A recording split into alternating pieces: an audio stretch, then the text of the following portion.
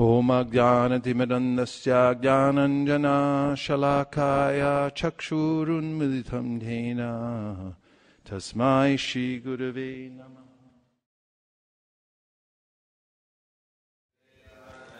Reading chapter 82. 82 out of 90. Lord Krishna and Balaram meet the inhabitants of Vrindavan. Once upon a time, while Lord Krishna and Balaram were living peacefully in their great city of Dwarka, there was a rare occasion of a full solar eclipse, such as takes place at the end of every kalpa, or day of Brahma. At the end of every kalpa, the sun is covered by a great cloud, and incessant rain covers the lower planetary systems up to Swargaloka. By astronomical calculation, people were informed about this great eclipse prior to its taking place, and therefore everyone, both men and women, decided to assemble at the holy place in Kurukshetra, known as Samanta Panchaka.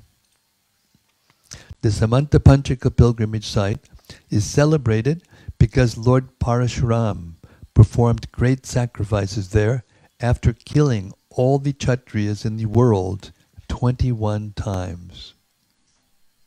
When Lord Parashuram killed all the Kshatriyas, their accumulated blood flowed like a stream. Lord Parashuram dug 5 big lakes at Samanta Panchaka and filled them with this blood. Lord Parashuram is Vishnu Tattva. As stated in the Ishopanishad, Vishnu Tattva cannot be contaminated by any sinful activity. Yet although Lord Parashuram is fully powerful and uncontaminated, in order to exhibit ideal character, he performed great sacrifices at Samanta Panchaka to atone for his so-called sinful killing of the Kshatriyas. By his example, Lord Parashuram established that the killing art, although sometimes necessary, is not good.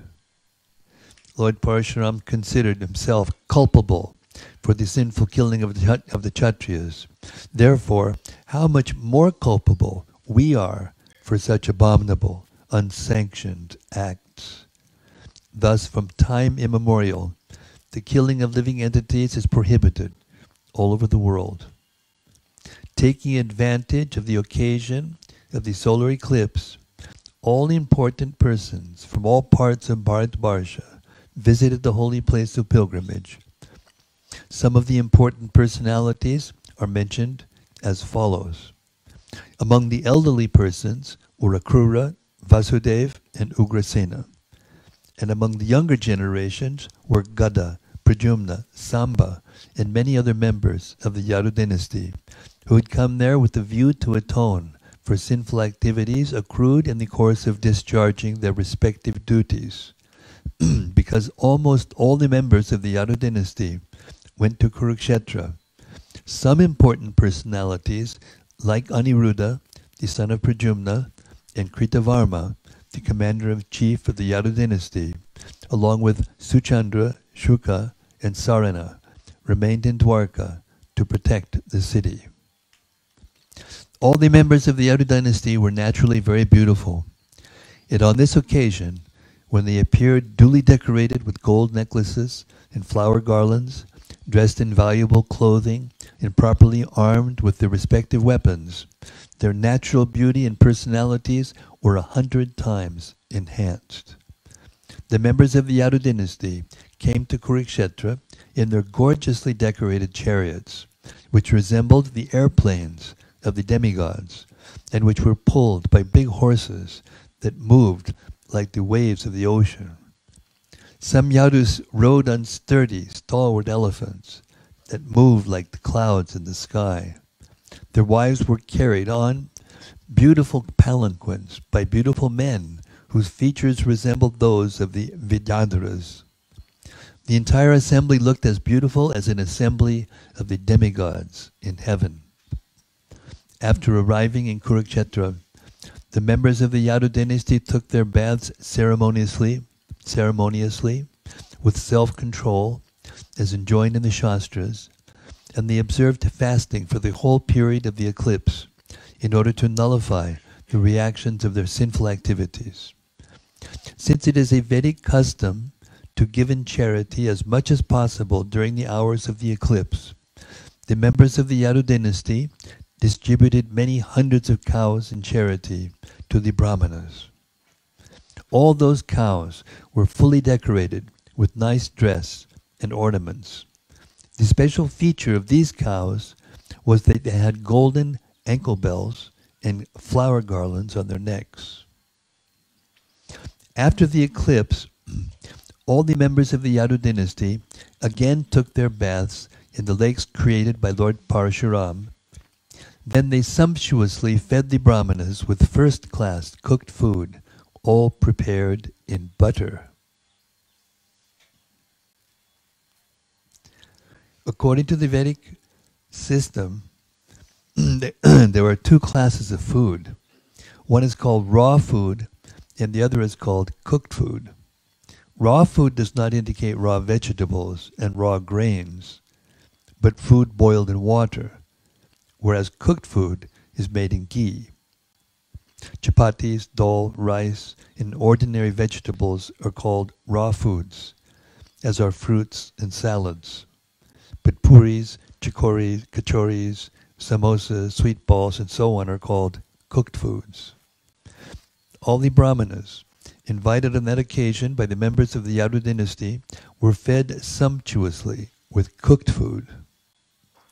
The ceremonial functions performed by the members of the Yadu dynasty externally resembled the ritualistic ceremonies performed by the karmis.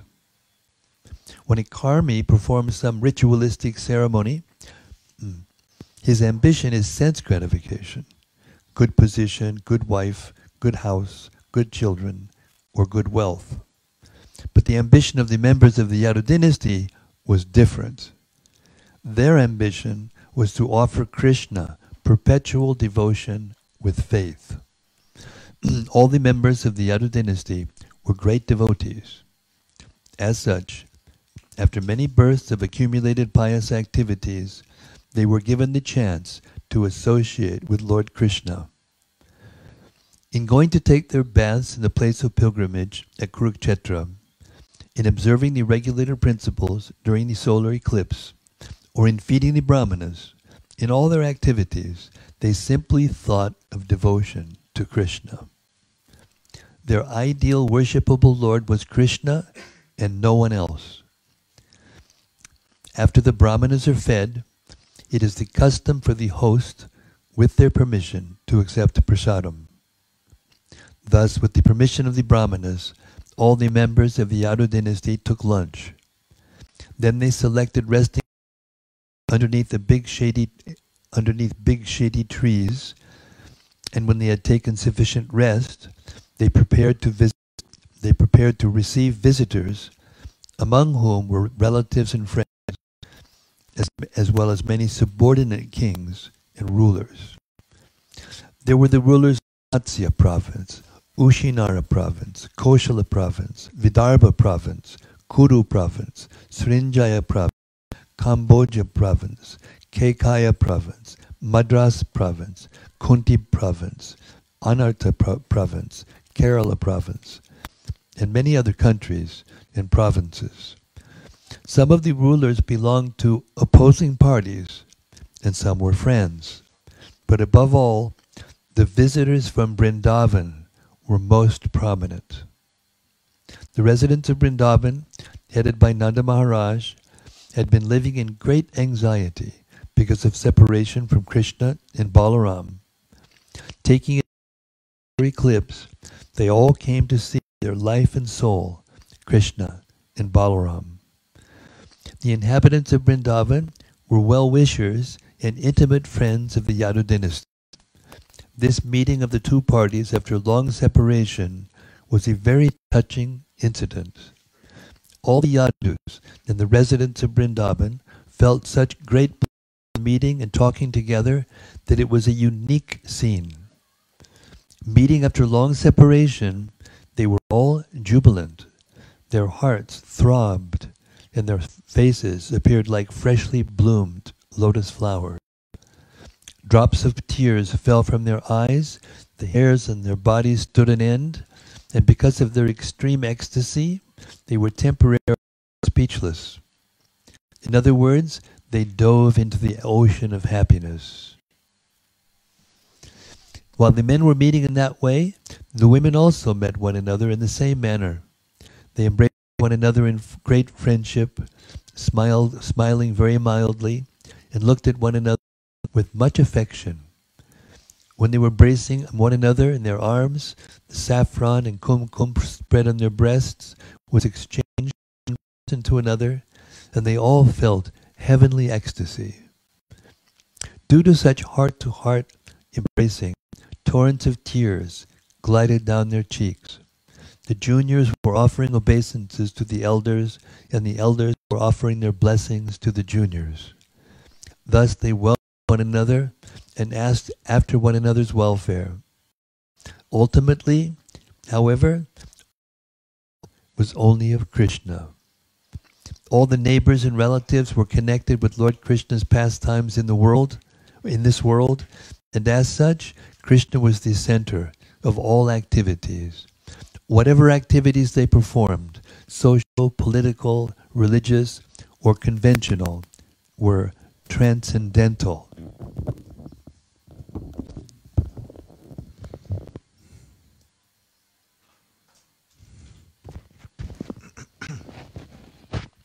The real elevation of human life rests on knowledge and renunciation. As stated in the first canto of Srimad Bhagavatam, devotional service rendered to Krishna automatically produces perfect knowledge and renunciation. The family members of the Yadu dynasty and the cowherds of Vrindavan had their minds fixed on Krishna. That is the symptom of perfect knowledge. And because their minds were always engaged in Krishna, they were automatically activities. This stage of life is called Yukta Vairagya, as enunciated by Srila Rupa Goswami. Knowledge and renunciation, therefore, do not mean dry speculation and renunciation of activities. Rather, one must start speaking and acting only in relationship with Krishna. In this meeting at Kurukshetra, Kunti Devi and Vasudeva, who were sister and brother, met after a long separation, along with their respective sons and daughters-in-law, children, and other family members. By talking among themselves, they soon forgot all their past miseries. Kunti Devi especially addressed her brother, Vasudeva, as follows: "My dear brother, I am very unfortunate because not one of my desires has ever been fulfilled. Otherwise, how could it happen that although I have such a saintly brother as you, perfect in all respects, you did not inquire from me as to how I was passing my days in a distressed condition of life?" It appears that Kunti Devi was remembering the miserable days when she had been banished with her sons through the mischievous plans of Dhritarashtra and Duryodhana. She continued, "My dear brother, I can understand that when providence goes against someone, even one's nearest relatives forget him. In such a condition, even one's father, one's mother, or one's own children will forget him. Therefore, my dear brother, I do not accuse you." Vasudeva replied to his sister, "My dear sister, do not be sorry and do not blame me in that way.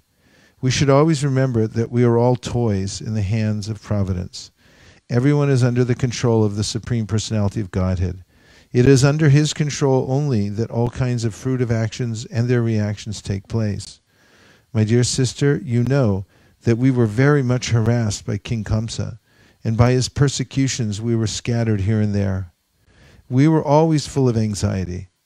Only in the last few days have we returned to our places by the grace of God." After this conversation, Vasudeva and Ugrasena received the kings who came to see them, and they warmly welcomed them all. Seeing Lord Krishna present on the spot, all the visitors felt transcendental pleasure and became very peaceful. Some of the prominent visitors were as follows: Bhishmadev, Dronacharya, Duryodhana, Gandhari, along with their sons, King Yudhishthira, along with his wife, and the Pandavas, along with Kunti, as well as Sanjaya, Vidura, Kripacharya, Kuntibhoja, Virata, Bhishmaka, King Nagnajit, Purajit, Drupada, Shalya, Drishtaketu, and the king of Kashi, Tamagosh, Vishalaksha, the king of Mithila, the king of Madras, formerly known as Madra, the king of Kekai, Yudamanyu, Shusharma, Halika, along with his sons, and many other rulers subordinate to King Yudhishthir. When the visitors saw Lord Krishna with his thousands of queens, they were fully satisfied at the sight of such beauty and transcendental opulence. All who were there personally visited Lord Balaram and Krishna, and being properly welcomed by them, they began to glorify the members of the Yadu dynasty, especially Krishna and Balaram. Because Ugrasena was the king of the Bhojas, he was considered the chief Yadu, and therefore the visitors specifically addressed him, "Your Majesty Ugrasena, king of the Bhojas, factually the Yadus are the only persons within this world who are perfect in all respects. All glories unto you, all glories unto you. The specific condition of your perfection is that you always see Lord Krishna, who is sought by many mystic yogis, undergoing severe austerities and penances for great numbers of years. All of you are in direct touch with Lord Krishna at every moment." All the Vedic hymns glorify the Supreme Personality of Godhead Krishna. The Ganges water is considered sanctified because of its being the water used to wash the lotus feet of Lord Krishna. The Vedic scriptures are nothing but the injunctions of Lord Krishna. The purpose of the study of all the Vedas is to know Krishna. Therefore the words of Krishna and the message of his pastimes are always purifying. By the influence of time and circumstances, all the opulences of this world were almost completely wiped out. But since Krishna has appeared on this planet, all auspicious features have again appeared due to the touch of his lotus feet. Because of his presence, all our ambitions and desires are gradually being fulfilled.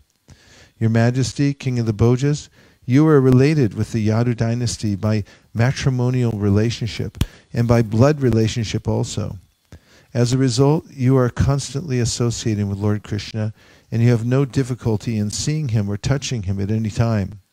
Lord Krishna moves with you, talks with you, sits with you, rests with you, and dines with you. The Yadus appear to be always engaged in worldly affairs, which are considered to be the royal road to hell. But due to the presence of Lord Krishna, the original personality of Godhead in the Vishnu category, who is omniscient, omnipresent, and omnipotent, all of you are factually relieved from all material contamination and are situated in the transcendental position of liberation and Brahman existence. When Nanda Maharaj and the other residents of Vrindavan had heard that Krishna would be present in Kurukshetra because of the solar eclipse, and that all the members of the Yadu dynasty would also be there, they had immediately prepared to go there. King Nanda, accompanied by his cowherd men, had loaded all their necessary paraphernalia on bullock carts, and all of the Vrindavan residents had come to Kurukshetra to see their beloved sons, Balaram and Lord Krishna. When the cowherd men of Vrindavan arrived in Kurukshetra, all the members of the Yadu dynasty were most pleased. As soon as they saw the residents of Vrindavan, they stood up to welcome them and appeared to have regained their life. All the Yadus and Vrindavan residents had been very eager to meet, and when they actually came forward and met, they embraced one another to their heart's satisfaction and remained in embrace for a considerable time. As soon as Vasudeva saw Nanda Maharaj, Vasudeva jumped up and ran over to him and embraced him very affectionately. Vasudeva began to narrate his own past history, how he had been imprisoned by King Kamsa, how his babies had been killed, how immediately after Krishna's birth he had carried Krishna to the place of Nanda Maharaj, and how Krishna and Balaram had been raised by Nanda Maharaj and his queen, Yashoda, as their own children. Similarly, Lord Balaram and Krishna also embraced King Nanda and Mother Yashoda, and then they offered their respect unto their lotus feet by bowing down. Because of their feeling affection for Nanda and Yashoda, Lord Krishna and Balaram became choked up, and for a few seconds they could not speak. The most fortunate king, Nanda, and Mother Yashoda placed their sons on their laps and began to embrace them to their full satisfaction. Because of separation from Krishna and Balaram, King Nanda and Yashoda had been merged in great distress for a very long time. Now, after meeting them and embracing them, all their sufferings were mitigated. After this, Krishna's mother Devaki and Balaram's mother Rohini both embraced Mother Yashoda. They said, "Dear Queen Yashoda Devi, you and Nanda Maharaj have been great friends to us, and when we remember you, we are immediately overwhelmed by the thought of your friendly activities. We are so indebted to you that even if we were to return your benediction by giving you the opulence of the King of Heaven, it would not be enough to repay you for your friendly behavior. We shall never forget," isn't that nice? Never enough to repay you for your friendly behavior. Oh, we shall never forget your kindly behavior toward us. When Krishna and Balaram were born, before they even saw their real father and mother, they were entrusted to your care, and you raised them as your own children, fostering them as birds take care of their offspring in the nest. You have nicely fed, nourished, and loved them, and have performed many auspicious religious ceremonies for their benefit. Actually, they are not our sons. They belong to you. Nanda Maharaj and you are the real father and mother of Krishna Balaram. As long as they were under your care, they had not even a pinch of difficulty. Under your protection, they were completely out of the way of all kinds of fear. This most affectionate care which you have taken for them is completely befitting your elevated position. The most noble personalities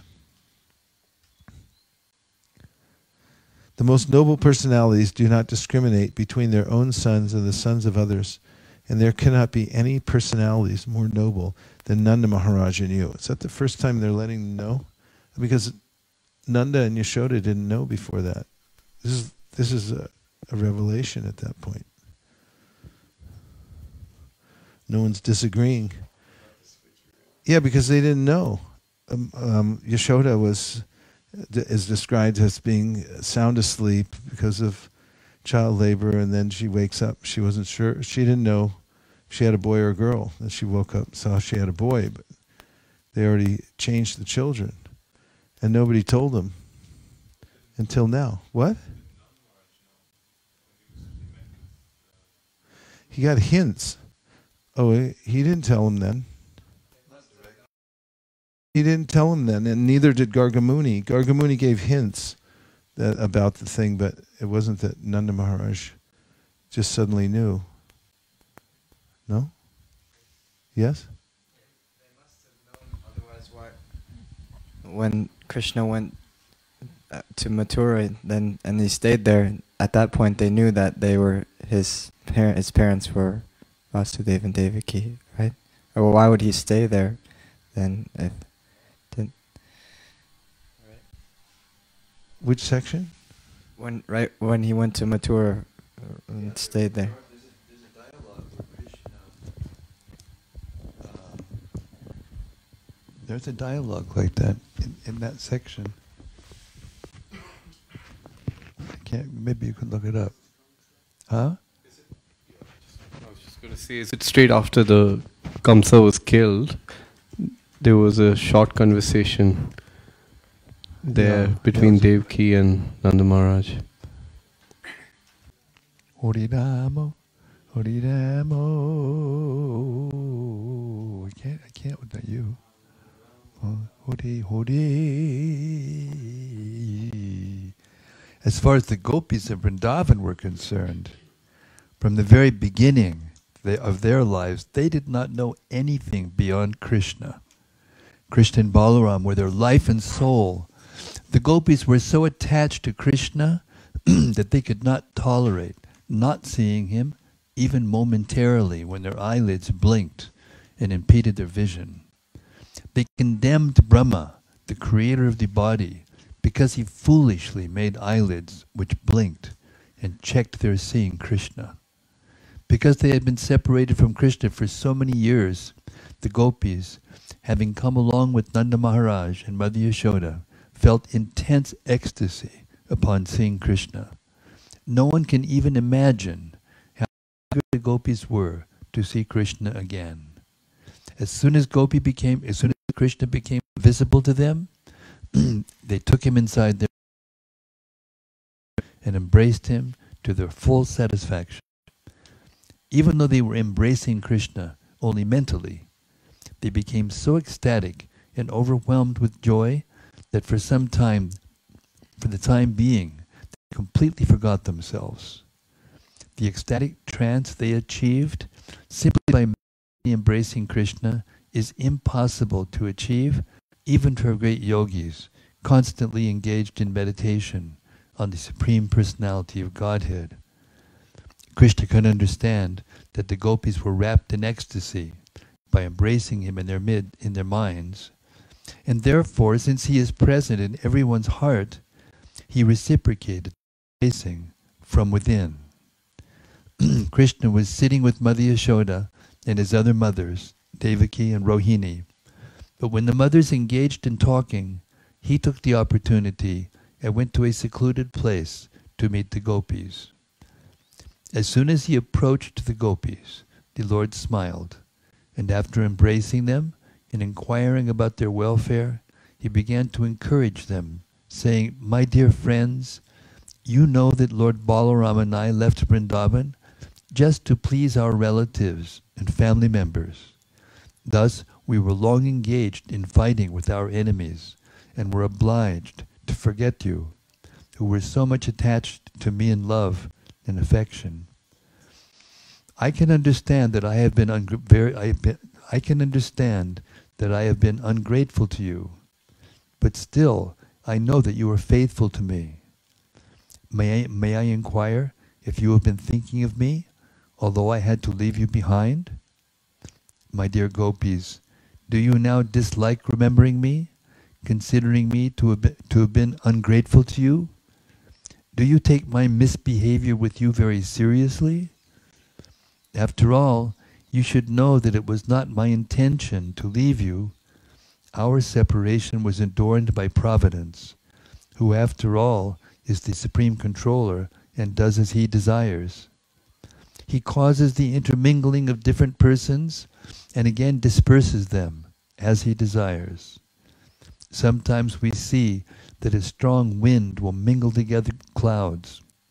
Sometimes we see that a strong wind will mingle together clouds, atomic particles of dust, or broken pieces of cotton. And after the strong wind subsides, all the clouds, particles of dust, and pieces of cotton are again separated, scattered in different places. Similarly, the Supreme Lord is the creator of everything. The objects we see are different manifestations of his energy. By his supreme will, we are sometimes united and sometimes separated. We can therefore conclude that ultimately we are absolutely dependent on his will. Fortunately, you have developed loving affection for me, which is the only way to achieve the transcendental position of association with me. Any living entity who develops such unalloyed devotional affection for me certainly at the end goes back home, back to Godhead.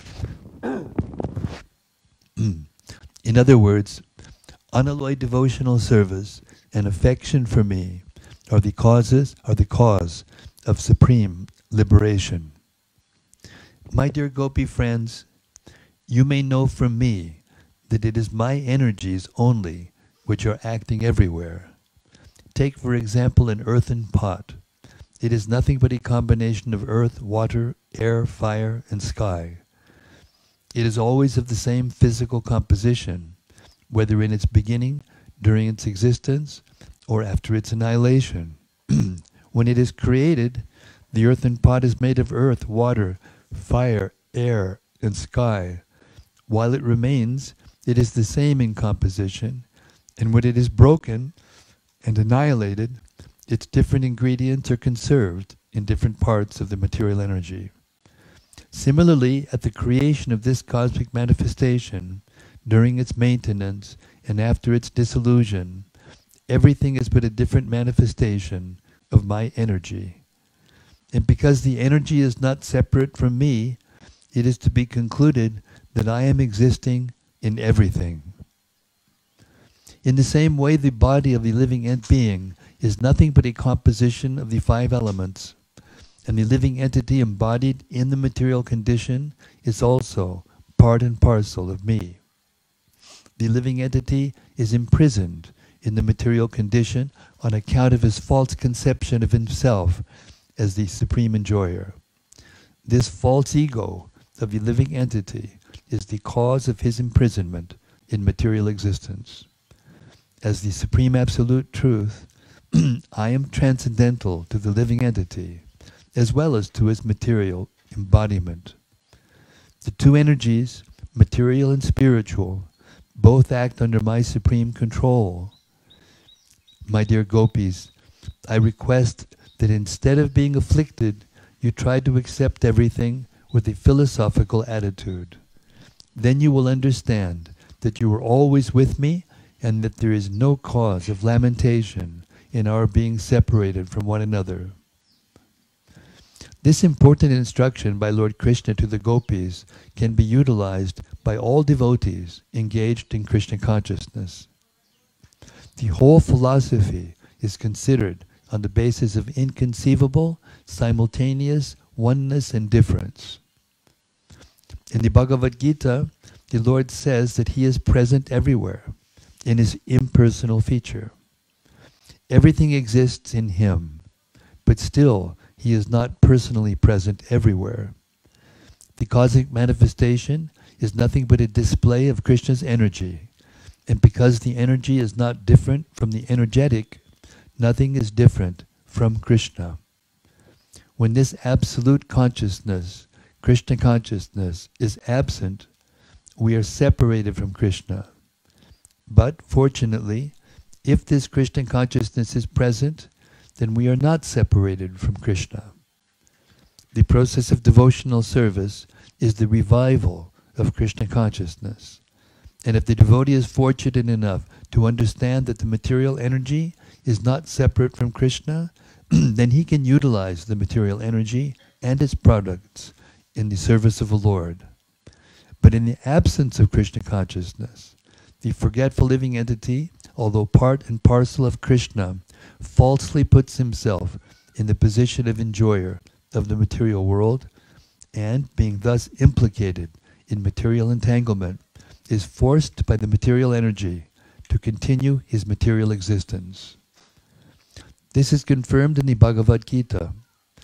Although a living entity is forced to act by the material energy, he falsely thinks that he is the all-in-all and the supreme enjoyer.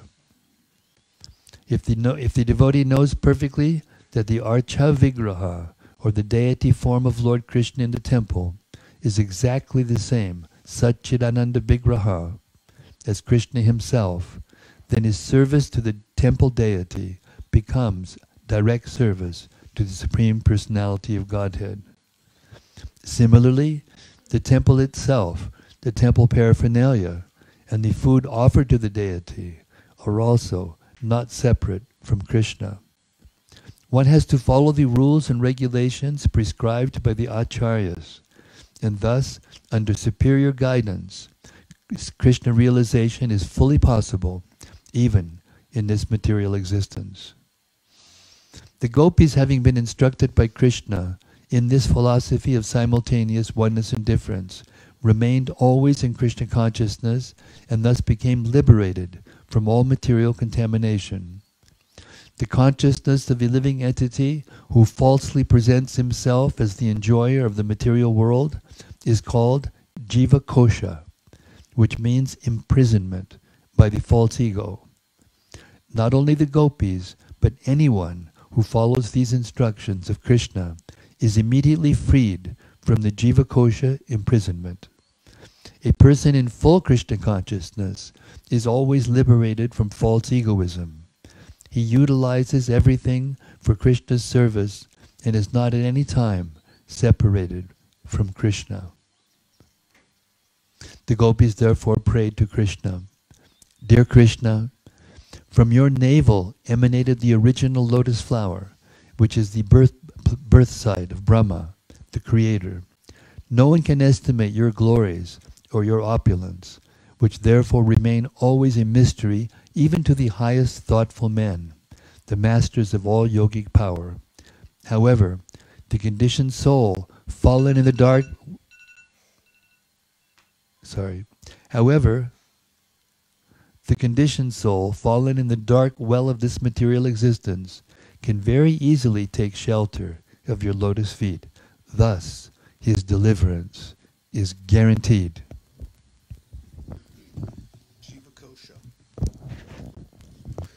The gopis continued, Dear Krishna, we are always busy in our family affairs. We therefore request that you remain within our hearts as the rising sun. That will be your greatest benediction. The gopis are always liberated souls because they are fully in Krishna consciousness. They only pretended to be entangled in household affairs in Vrindavan. Because of their separation from Krishna, he might have asked them to return with him to his capital city, Dwarka. But the inhabitants of Vrindavan, the gopis, were not interested in the idea of going with Krishna to Dwarka. They wanted to remain busy in Vrindavan and thus feel the presence of Krishna in every step of their lives. They immediately invited Krishna to come back to Vrindavan. This transcendental emotional existence of the gopis is the basic principle of Lord Chaitanya's teaching. The Rath Yatra festival observed by Lord Chaitanya is the emotional process of taking Krishna back to Vrindavan. Srimati Radharani refused to go with Krishna to Dwarka to enjoy his company in the atmosphere of royal opulence, for she wanted to enjoy his company in the original Vrindavan atmosphere. Lord Krishna, being profoundly attached to the gopis, never goes away from Vrindavan, and the gopis and other residents of Vrindavan remain fully satisfied in Krishna consciousness. Thus ends the Bhaktivedanta purport of the 82nd chapter of Krishna. Lord Krishna and Balaram meet the inhabitants of Vrindavan. It seems as I found this passage from the killing of Kamsa. Nanda Maharaj and Yashoda were also living in Mathura because Krishna and Balaram were there. But after some time, they wanted to go back to Vrindavan. Krishna and Balaram went before Nanda and Yashoda and very affectionately embraced them. And then the two lords spoke as follows. Dear father and mother, although we were born of Vasudeva and Devaki, you have been our real father and mother, because from our very birth and childhood you raised us with great affection and love. Your affectionate love for us was more than anyone can offer one's own children. Father and mother, because you raised us as your own children when we were just like orphans. For certain reasons we were rejected by our father and mother, and you protected us. Dear father and mother, we know that you will feel separation upon returning to Vrindavan and leaving us here, but please rest assured that we shall come back to Vrindavan just after giving some satisfaction to our real father and mother, Vasudeva and Devaki, and our grandfather and other family members. Krishna and Balaram thus satisfied Nanda and Yashoda by sweet words and by presentations of various kinds of clothing, ornaments, and copper utensils. They satisfied them along with their friends and neighbors who had come with them from Vrindavan to Mathura as fully as possible. On account of excessive parental affection for Balaram and Krishna, Nanda Maharaj felt tears in his eyes, and he embraced them and started with the cowherd men for Vrindavan. Any other reflections or comments?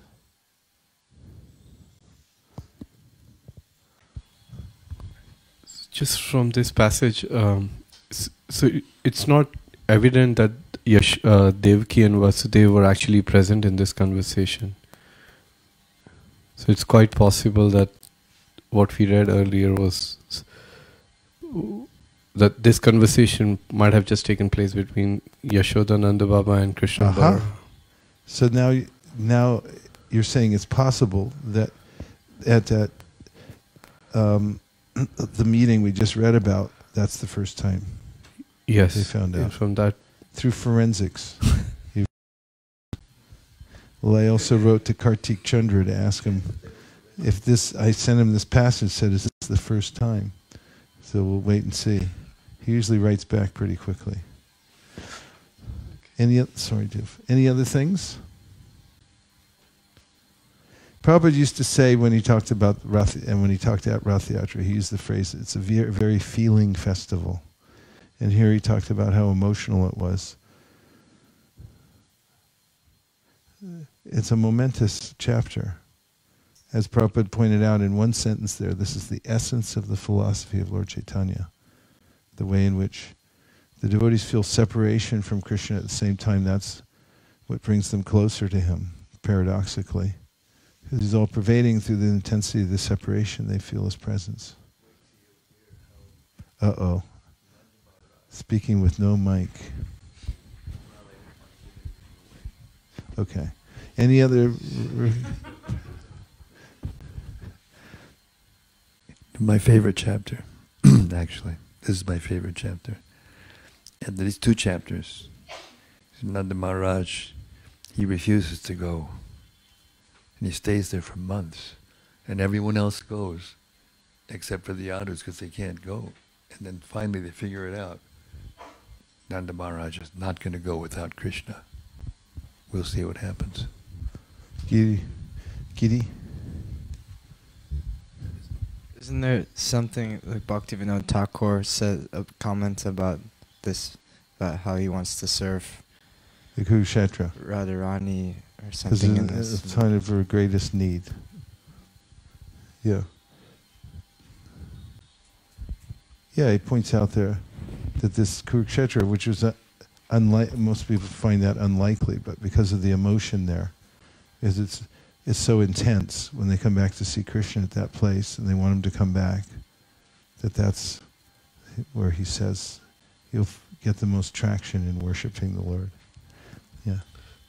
Another point which I noted here is in this passage where it's mentioned the gopis having been instructed by Krishna in his philosophy of simultaneous oneness and difference remained always in Krishna consciousness. And then the paragraph next where they mention the gopis therefore prayed to Krishna that, dear Krishna, from your navel emanated the original lotus flower, which is the birth side of Brahma, the creator.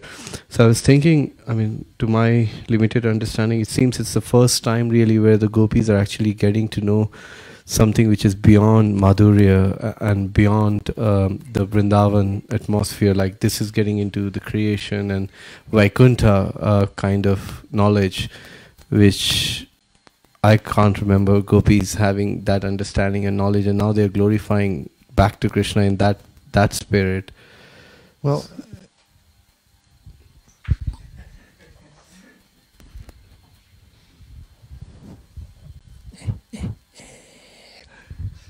Well, when Uddhava delivered the message of Krishna to the gopis, he explained exactly this to them. Same message. But in that section, the gopis, they weren't having it. They said, forget this. We want to be with you. What is all this philosophy? This is nonsense. So it was there, but it was in a different mood.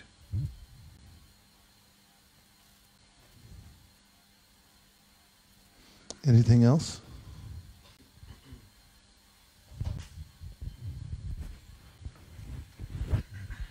Hare Krishna. But does actually this philosophy satisfy the gopis? Because when Uddhava tells it to the gopis, they are not really satisfied.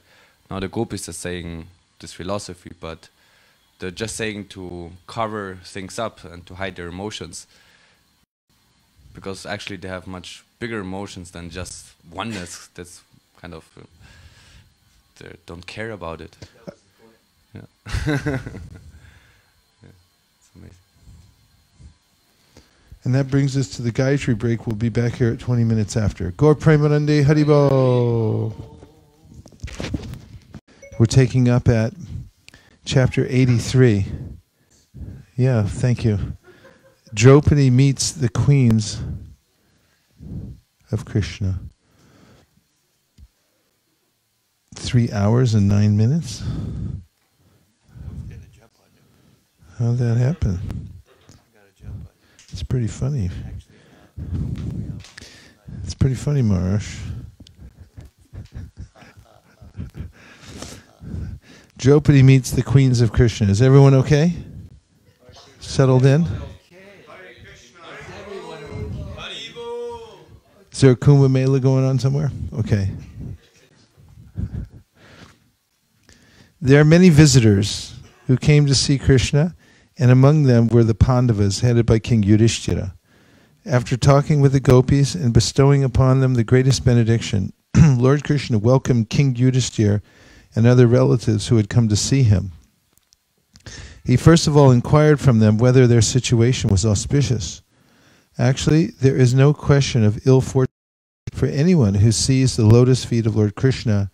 Yet when Lord Krishna, as a matter of etiquette, inquired from King Yudhishthira about his welfare, the king became very happy by such a reception and addressed the Lord thus.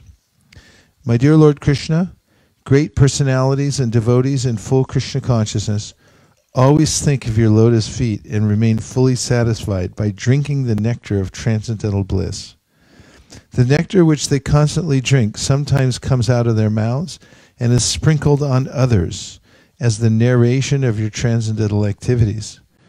This nectar coming from the mouth of a devotee is so powerful that if one is fortunate enough to have the opportunity to drink it, he is immediately freed from the continuous journey of birth and death.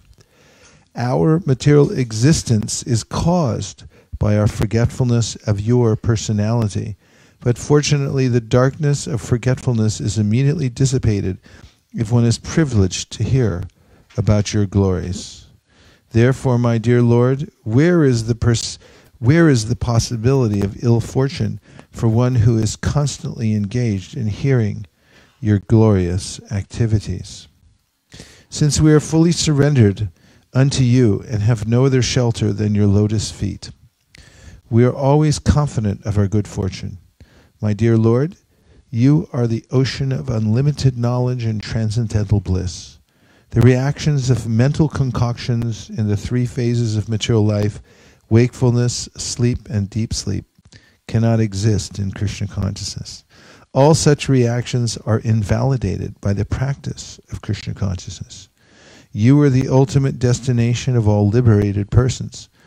Out of your independent will only, you have descended to this earth by the use of your own internal potency, Yogamaya, and to re-establish the Vedic principles of life, you have appeared just like an ordinary human being. Since you are the Supreme Person, there cannot be any ill luck for one who has fully surrendered unto you. When Lord Krishna was busy meeting various kinds of visitors, and while they were engaged in offering prayers to the Lord, the female members of the Kuru dynasty and the Yadu dynasty took the opportunity to meet with one another and engage in talk of Lord Krishna's transcendental pastimes. The first inquiry was made by Draupadi to the wives of Lord Krishna. She addressed them, My dear Rukmini, Bhadra, Jambavati, Satya, Satyabhama, Kalindi, Shaibya, Mitravindra, Lakshmana, Rohini, and all other wives of Lord Krishna, will you please let us know how Lord Krishna, the Supreme Personality of Godhead, accepted you as his wives and married you in pursuance of the marriage ceremonies of ordinary human beings? To this question, the chief of the queens, Rukmini Devi, replied, My dear Draupadi, it was practically a settled fact that princes like Jarasandha wanted me to marry King Shishupal, and, as is usual, all the princes present during the marriage ceremony were prepared with their armor and weapons to fight with any rival who dared to stop the marriage. But the Supreme Personality of Godhead kidnapped me the way a lion takes away a lamb from the flock. This was not, however, a very wondrous act for Lord Krishna, because anyone who claims to be a great hero or king within this world is subordinate to the lotus feet of the Lord. All kings touch their helmets to the lotus feet of Lord Krishna. My dear Draupadi, it is my eternal desire that life after life I be engaged in the service of Lord Krishna, who is the reservoir of all pleasure and beauty. This is my only desire and ambition in life. After this, Satyabhama began to speak. She said, My dear Draupadi, my father was very much afflicted by the death of his brother, Prasena, and he falsely accused Lord Krishna of killing his brother and stealing the Shamantaka jewel, which had actually been taken by Jambavan. Lord Krishna, in order to establish his pure character, fought with Jambavan and rescued the Shamantaka jewel, which he later delivered to my father. My father was very much ashamed and sorry for accusing Lord Krishna of his brother's death. After getting back the Shamataka jewel, he thought it wise to rectify his mistake, so although he had promised others my hand in marriage, he submitted the jewel and me at the lotus feet of Krishna, and thus I was accepted as his maidservant and wife. After this, Jambavati replied to Draupadi's question. She said, "My dear Draupadi, when Lord Krishna attacked my father, Jambavan, the king of the Rikshas, my father did not know that Lord Krishna was his former master, Lord Ramachandra, the husband of Sita. Not knowing the identity of Lord Krishna, my father fought with him continuously for 27 days. After this period, when he became fatigued, he could understand that since no one but Lord Ramachandra could defeat him, his opponent, Lord Krishna, must be the same Lord Ramachandra. He thus came to his senses and immediately returned the Shamataka jewel. Furthermore, to satisfy the Lord, he presented me to him to become his wife. In this way, I was married to the Lord, and thus my desire to be a servitor of Krishna life after life was fulfilled." After this, Kalindi said, "My dear Draupadi, I was engaged in great austerities and penances to get Lord Krishna as my husband. When he became aware of this fact, he very kindly came to me with his friend Arjuna and accepted me as his wife. Lord Krishna then took me away from the bank of the Jamuna, and since then I have been engaged in the house of Lord Krishna as a sweeper." His wife. After this, Mitravinda said, "My dear Draupadi, there was a great assembly of princes at my Swayamvara ceremony, the personal selection of a husband. Lord Krishna was also present in that meeting, and he accepted me as his maidservant by defeating all the princes there. He immediately took me away to Dwarka, exactly as a lion takes its prey from a pack of dogs. When I was thus taken away by Lord Krishna, my brothers wanted to fight him, and later they were defeated. Thus my desire to become the maidservant of Krishna life after life was fulfilled." After this, Satya addressed Draupadi in this way, "My dear Draupadi, my father arranged for an assembly for my Swayamvara, and to test the strength and heroism of the prospective bridegrooms, he stipulated that they each fight with his 7 ferocious bulls, which had long sharp horns. Many heroic prospects tried to defeat the bulls, but unfortunately they were all severely struck, and they returned to their homes as defeated invalids. When Lord Sri Krishna came and fought with the bulls, they were just like playthings for him. He captured the bulls and roped each one of them by the nostrils. Thus they came under his control, just as a goat's small kids come very easily under the control of children. My father was very much pleased and married me to Lord Krishna with great pomp, giving as my dowry many of soldiers, horses, chariots, and elephants, along with hundreds of maidservants. Thus Lord Krishna brought me to his capital city Dwarka. On the way back, he was assaulted by many princes. But Lord Krishna defeated all of them, and thus I have the privilege of serving his lotus feet as a maidservant." After this, Bhadra began to speak. She said, "My dear Draupadi, Lord Krishna is the son of my maternal uncle. Fortunately, I became attracted to his lotus feet.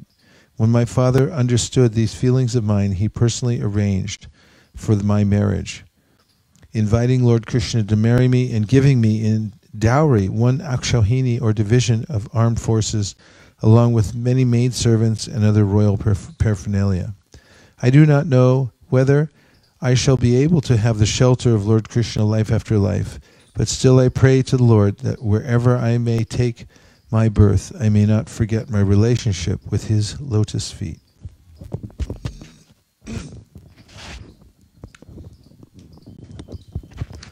Then Lakshmana said, "My dear queen, many times I heard the great sage Narada glorifying the pastimes of Lord Krishna. I became attracted to the lotus feet of Krishna when I heard Narada say that the goddess of fortune, Lakshmi, was attracted to his lotus feet. Since then, I have always been thinking of him, and thus my attraction for him has increased. My dear queen, my father was very affectionate toward me. When he understood that I was attracted to Krishna, he devised a plan like that devised by your father. During the Swayamvara, the prospective bridegrooms had to pierce the eyes of a fish with their arrows. The difference between the competition in your Swayamvara and mine was that in yours the fish was hanging openly on the ceiling in clear view, but in mine the fish was covered and could be seen only by its reflection in a pot of water. That was the special feature of my Swayamvara. The news of this device spread all over the world, and when the princes heard of it, they arrived at my father's capital city from all directions, fully equipped with armor and guided by their military instructors. Each of them desired to win me as his wife, and one after another they raised the bow and arrow left there for piercing the fish. Many could not even join the bowstring to the two ends of the bow, and without attempting to pierce the fish, they simply left the bow as it was and went away. Some with great difficulty drew the string from one end to the other, but being unable to tie the other end, they were suddenly knocked down by the spring-like bow.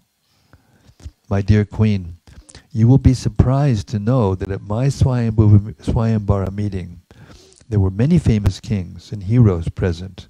Heroes like Jarasandha, Ambashta, Shishupal, Bhimasena, Duryodhana, and Karna were of course able to string the bow, but they could not pierce the fish because it was covered, and they could not trace it out from the reflection. The celebrated hero of the Pandavas, Arjuna, was able to see the reflection of the fish on the water, but although with great care he traced out the location of the fish and shot an arrow, he did not pierce the fish in the right spot. But his arrow at least touched the fish, and so he proved himself better than all the other princes. All the princes who tried to pierce the target were disappointed, being baffled in their attempts. And some candidates even left the place without making an attempt. But when at last Lord Krishna took up the bow, he was able to tie the bowstring very easily, just as a child plays with a toy. He placed the arrow, and looking only once at the reflection of the fish in the water, he shot the arrow, and the pierced fish immediately fell down. This victory was Lord Krishna. This victory of Lord Krishna was accomplished at noon, during the moment called Abhijit, which is astronomically calculated as auspicious. At that time, the vibration of Jai was heard all over the world, and from the sky came sounds of drums beaten by the denizens of heaven. Great demigods were overwhelmed with joy and showered flowers on the earth. At that time, I entered the arena of competition, and the ankle bells in my legs sounded very melodious as I walked. I was nicely dressed, with new silken garments, flowers decorated my hair, and because of Lord Krishna's victory, I was in ecstatic joy and smiling very pleasingly. I carried in my hands a golden necklace bedecked with jewels, which glittered at intervals. My curling hair encircled my face, which shone with a bright luster due to the reflection of my various earrings. My eyes blinking, I first observed all the princes present, and when I reached my lord, I very slowly placed the golden necklace on his neck. As I have already informed you, from the very beginning my mind was attracted by Lord Krishna, and thus I considered the garlanding of my Lord, the Lord, my great victory.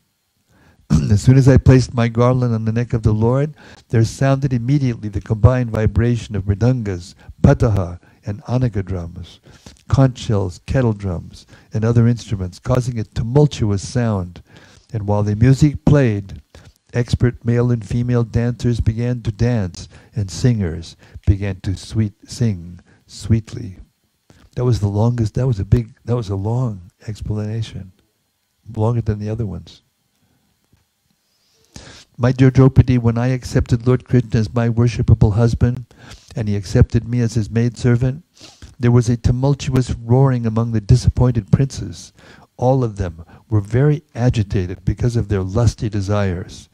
But without caring for them, my husband, in his form as the four-handed Narayana, immediately took me on his chariot, which was drawn by 4 excellent horses.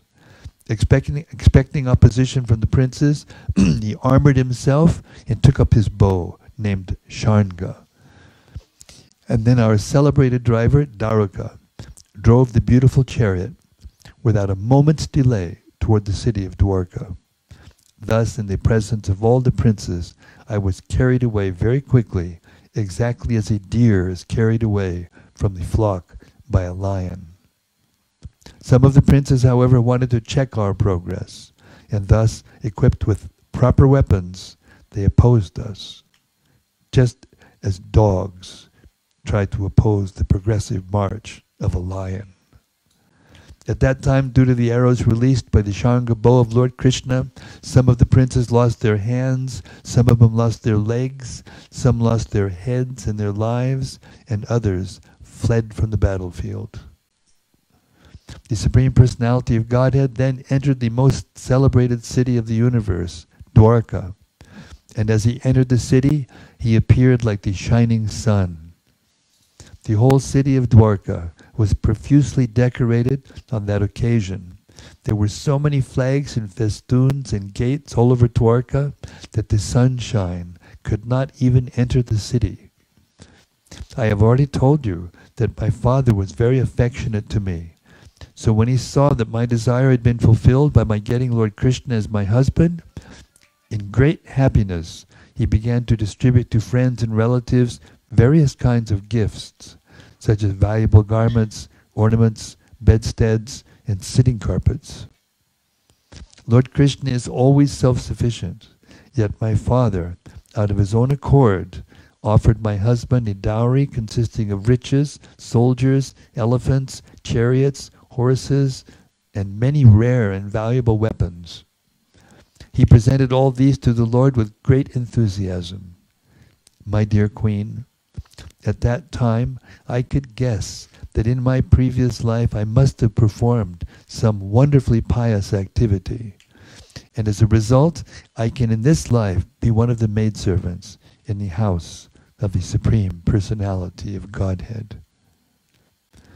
When all the principal queens of Lord Krishna had finished their statements, Rohini, as the representative of the other 16,000 queens, began to narrate the incident of their becoming wives of Krishna.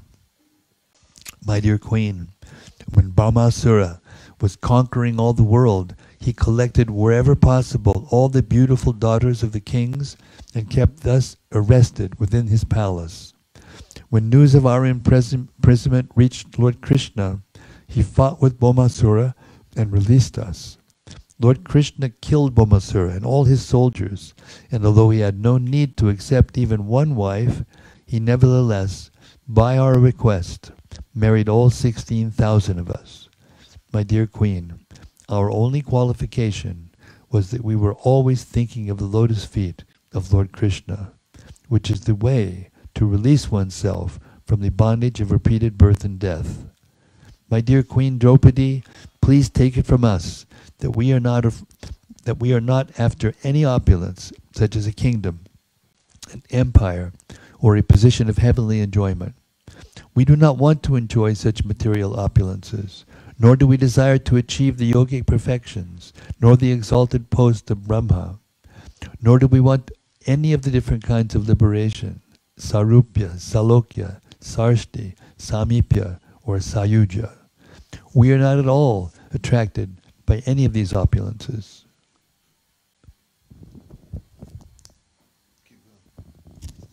Our only ambition is to bear on our heads, life after life, the dust particles attached to the lotus feet of Lord Krishna. The goddess of fortune also desires to keep that dust on her breasts, along with fragrant saffron.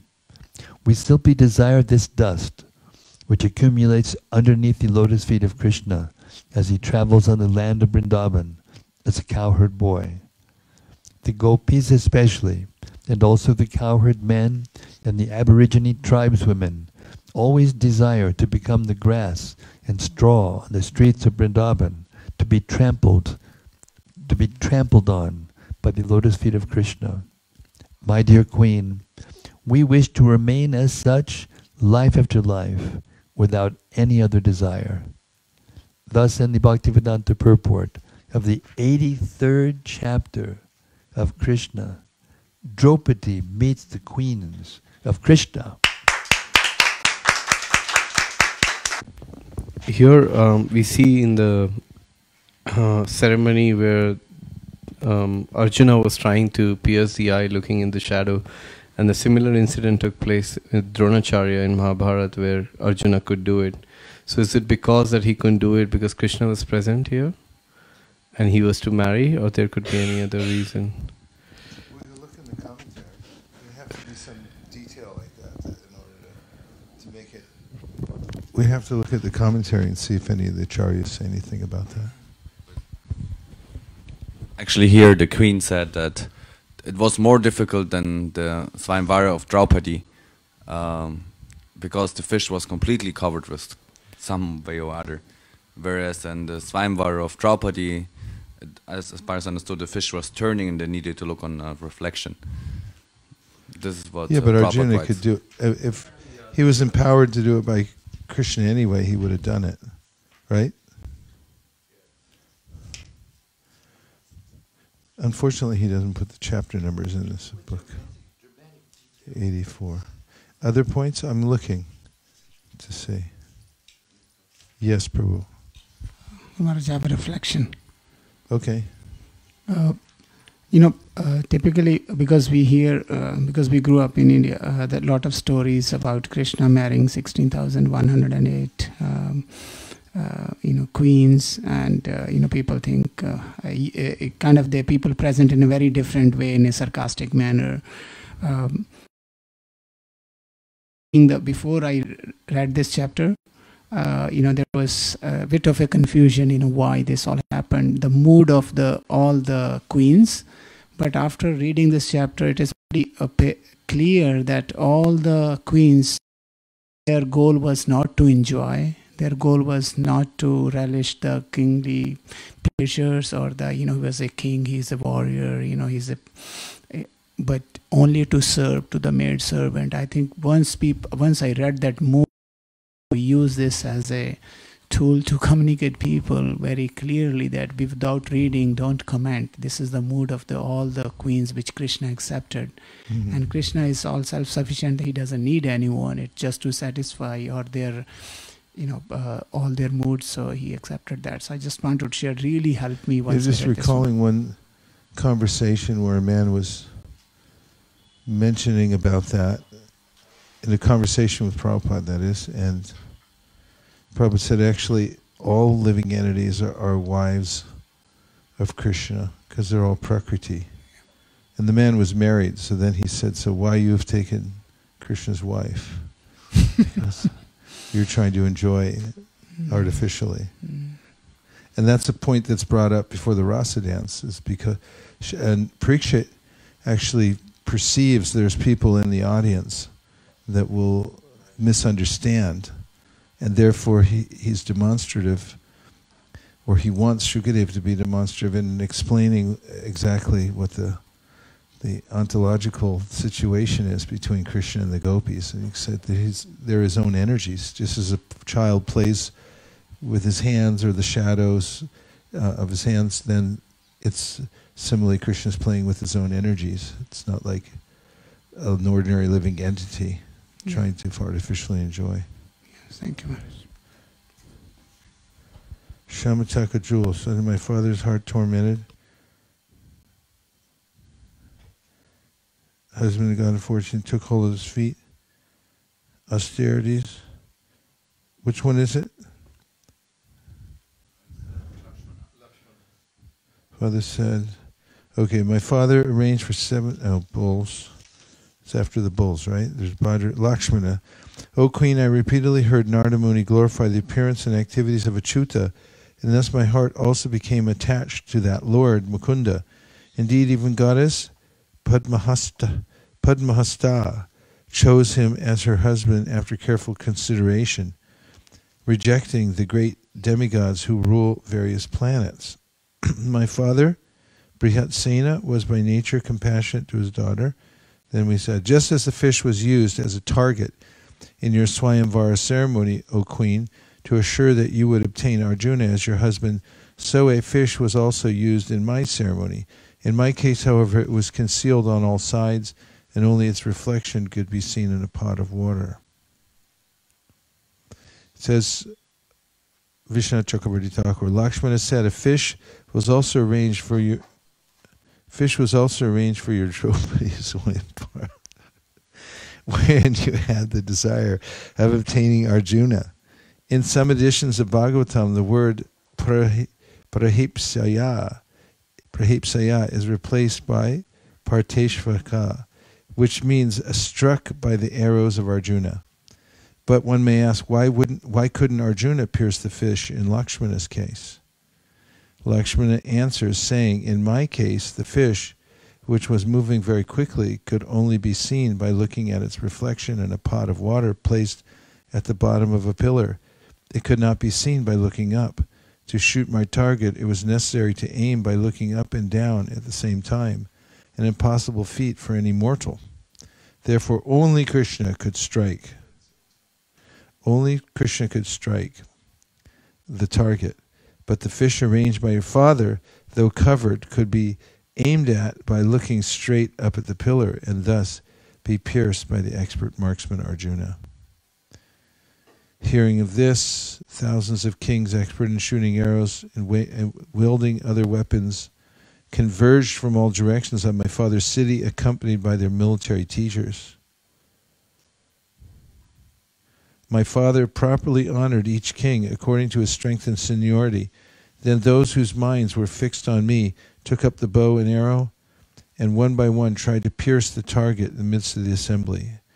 Vishwanath Chakravarti Thakur, Lakshmana said, hoping to attain me, the kings took up bow and arrow in that assembly.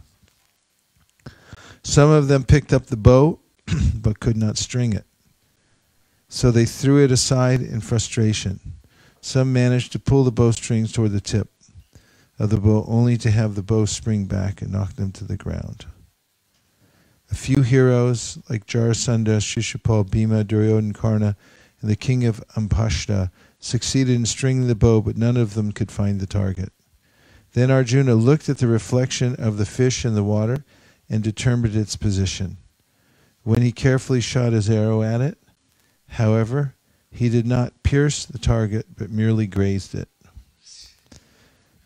Vishwanath, Lakshman said, with great concentration, Arjuna detected the target, reflected abhasam in the water, and carefully released his arrow, which touched the fish but did not pierce the center.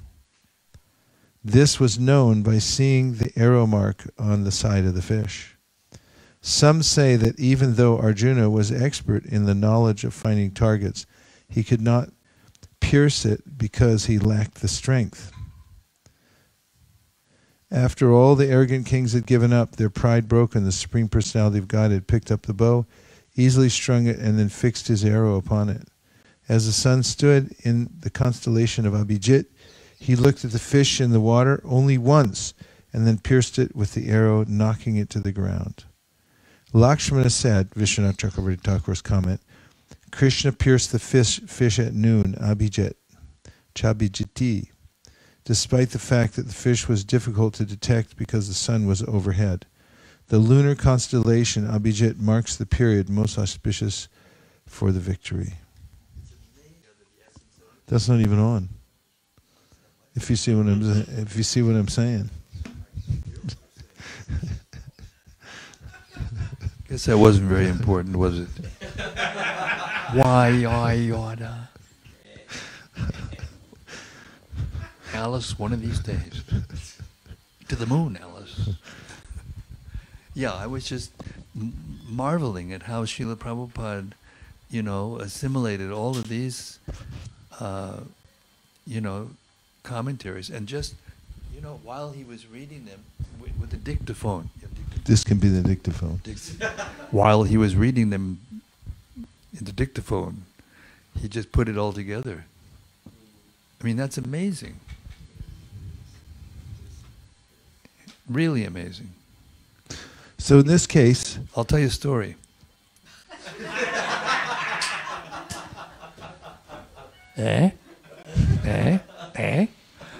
My dear friend Tejas was dear to Prabhupada because he was very smart and he was already in India, he was in Peace Corps, all these things. So Prabhupada took him on board and he traveled with him. And there was like almost like a ritual. Every time Tejas came in to the room, Prabhupada would stop what he was doing and he would talk to him. And then he would go out. So that happened like lots of times. And then one day, Tejas came in and Prabhupada didn't stop. He didn't look up. He didn't read him. So Tejas thought, oh, there's something going on here. He just sat down and waited to see what was going to happen. And then after some time, Prabhupada looked up and he kind of looked, you know how you look beyond somebody when you're looking up, and he looked beyond him and he said, I could not have written these books. Krishna has written these books.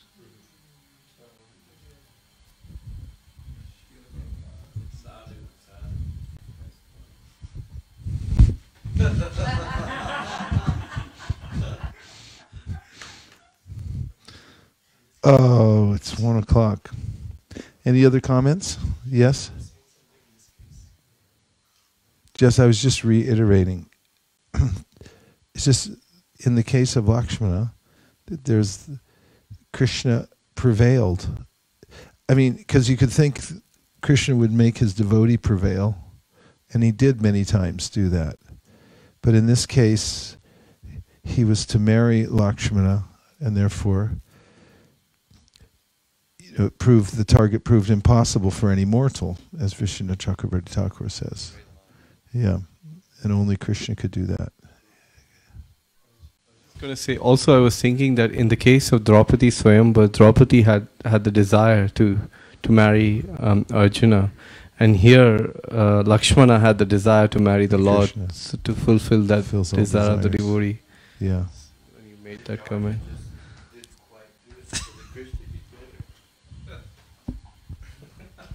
I thought I heard that Arjuna had to look on the reflection of water to get Draupadi to marry Draupadi, but this seems to say that there wasn't that, that he could see it. So. No, he had to look. It wasn't revolving down at the same time. It wasn't revolving. Yeah, it wasn't revolving. But he still had to look through water for.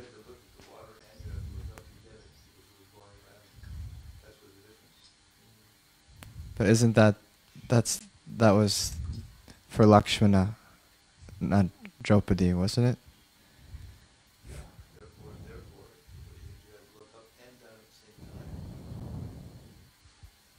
For Draupadi. No, for what? For Lakshmana. I'm saying for Draupadi. He was asking confirmation that Draupadi's Swayamvar ceremony. Use the mic. Had to look up water. Start over. I think he's asking for confirmation if Arjuna looked at the reflection of water also in Draupadi's Swayamvar ceremony. Yeah, but they had to look at the water both. But one of them Start one over. of them was, they had to look in the water at both, but one of them they found and it was covered. Anyone else? Anyone? Going once. Well, thanks for Prabhu. Yeah. Okay. Hare Krishna. I liked very much how at the end of each queen's recounting the stories how they met Krishna, that they said, now I'm the sweeper at the house of the Lord, or I'm the maidservant. I thought, wow, that's so touching. It's not like I'm the princess and I was won by so much great That's effort. a good point. Yeah. That's one of the reasons made it really nice. You had a point. I was just wondering why it was said that Dwarka is one of the most celebrated city in the whole universe. Like, why is it Dwarka? this city? Well, because one of the most celebrated cities in the universe, because it's Krishna's city. He specifically made it for the devotees to be transferred from Mathura to be protected, and it's kind of unusual. It's in the middle of the ocean. For all those reasons, it's one of the most celebrated, because then we have... I thought it was the most celebrated. That's why I well, thought white. The it most. can all simultaneously be like that. There's perfect, more perfect, and most perfect. In the realm of defining perfection and most best, that's how it goes.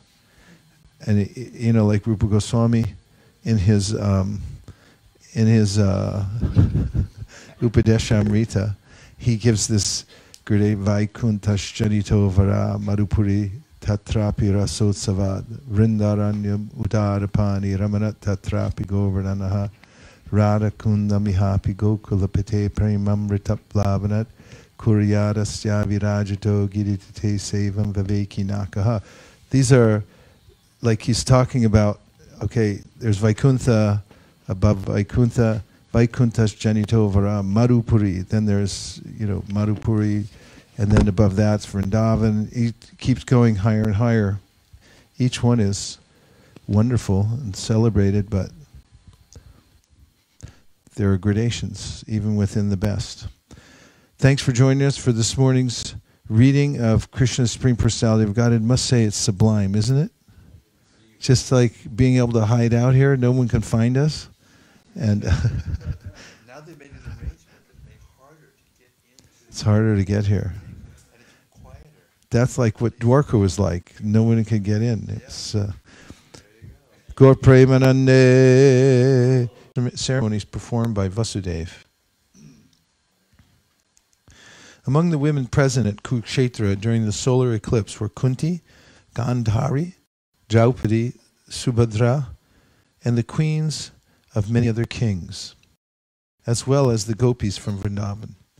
When the different queens of their statements as to how they had been married and accepted by Lord Krishna as his wives, all the female members of the Kuru dynasty were struck with wonder. They were filled with admiration at how all the queens of Krishna were attached to him with love and affection. When they heard about the queen's intensity of love and affection for Krishna, they could not check their eyes from filling with tears. While the women were engaged in conversations among themselves and the men were similarly engaged in conversation, there arrived from all directions almost all the important sages and ascetics who had come for the purpose of seeing Lord Krishna and Balaram. Chief among the sages were Krishna, the great sage Navana, Devala, Vishwamrita, Shatananda, Lord Parusharama, along with his disciples, Vishishta, Galava, Vrigu, Pulastya, Kashyapa, Atri, Markandeya, Brahaspati, Dutta, Trita, Ekata, the four Kumara sons of Brahma, Sanaka, Sanandana, Sanatana, and Sanat Kumara, Angira, Agastya, Jagyava. As soon as the sages and ascetics, King Lord Krishna and Balaram immediately got up from their seats and offered respects by bowing down to the universally respected sages. The sages seats and water for washing their feet. Palatable fruits, garlands of flowers, incense, and sandalwood pulp were presented. Led by Krishna and Balaram, worshipped the sages according to the Vedic rules and regulations. When all the sages were comfortably seated, Lord Krishna, who descended for the protection of religion, began to address them on behalf of all the kings. When Krishna began to speak, all became silent, being eager to hear and understand. Our lives have become successful. Today we have achieved the desired goal of life because we now see face to face all the exalted, liberated ascetics, whom even the great demigods in the heavens desire to see. Persons who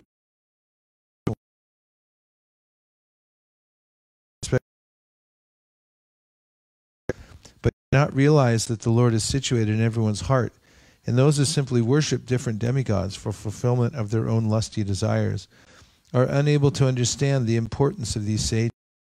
They cannot take advantage of receiving these sages by seeing them with their eyes, by touching their lotus feet, by inquiring about their welfare, and diligently worshiping them. Religionists cannot understand the importance of great Mahatmas. They go to the temple as a matter of formality and pay their respectful obeisances unto the deity. One is promoted to the next platform of transcendental consciousness. One can understand the importance of devotees, and in that state one tries to please them. Therefore, Lord Krishna said that the neophyte cannot understand the importance of great sages, devotees, or ascetics. Lord Krishna continued, one cannot purify himself merely by traveling to holy places of pilgrimage and taking a bath there, or by seeing the demigods' forms in the temples.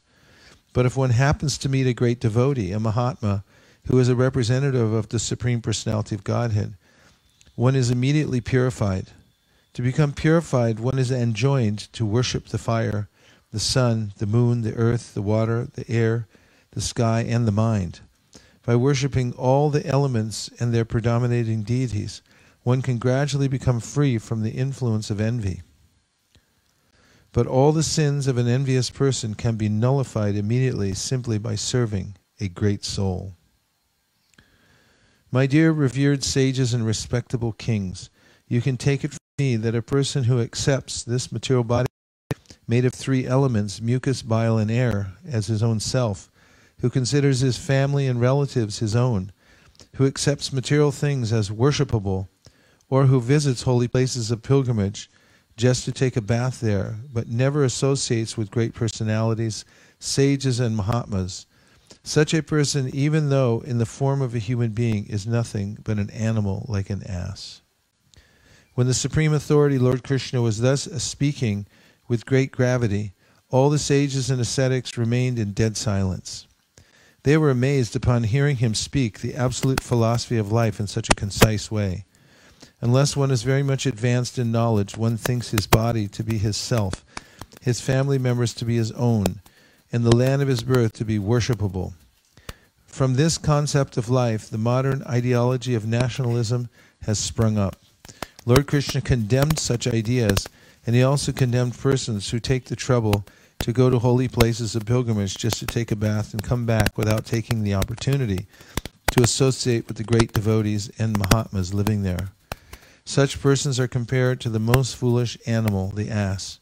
All those who heard considered the speech of Lord Krishna for some time, and they concluded that Lord Krishna was actually the Supreme Personality of Godhead, playing the role of an ordinary human being who is forced to take a certain type of body as a result of the reactions of his past deeds.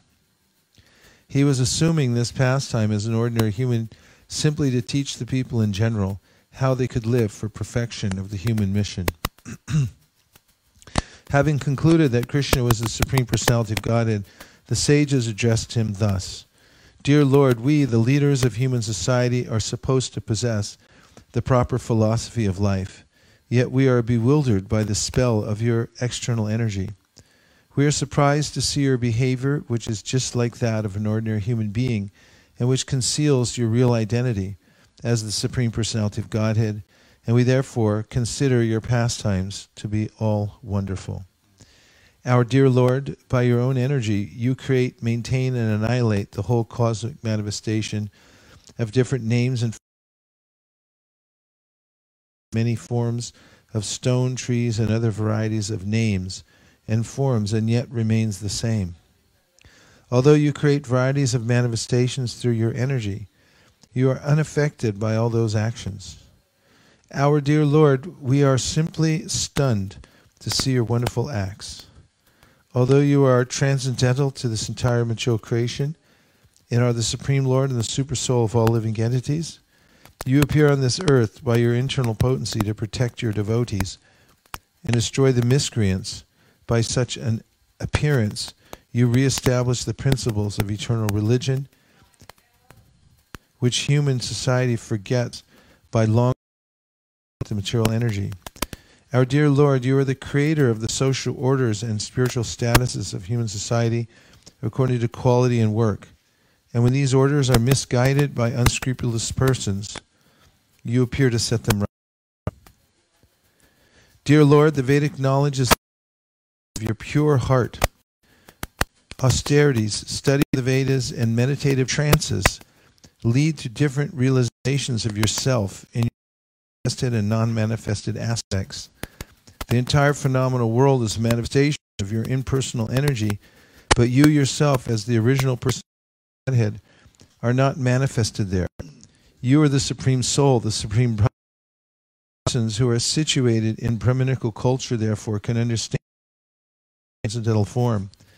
Thus you always hold Brahmanas in respect, and you are considered to be the topmost of all Brahminical culture. You are therefore known as Brahmanya Deva. Our dear Lord, you are the last word in good fortune and the last resort of all saintly persons. Therefore, we all consider that we have achieved the highest perfection, the perfection of our life, education, austerity, and acquisition of transcendental knowledge by meeting you. Factually, you are the ultimate goal of all transcendental achievements.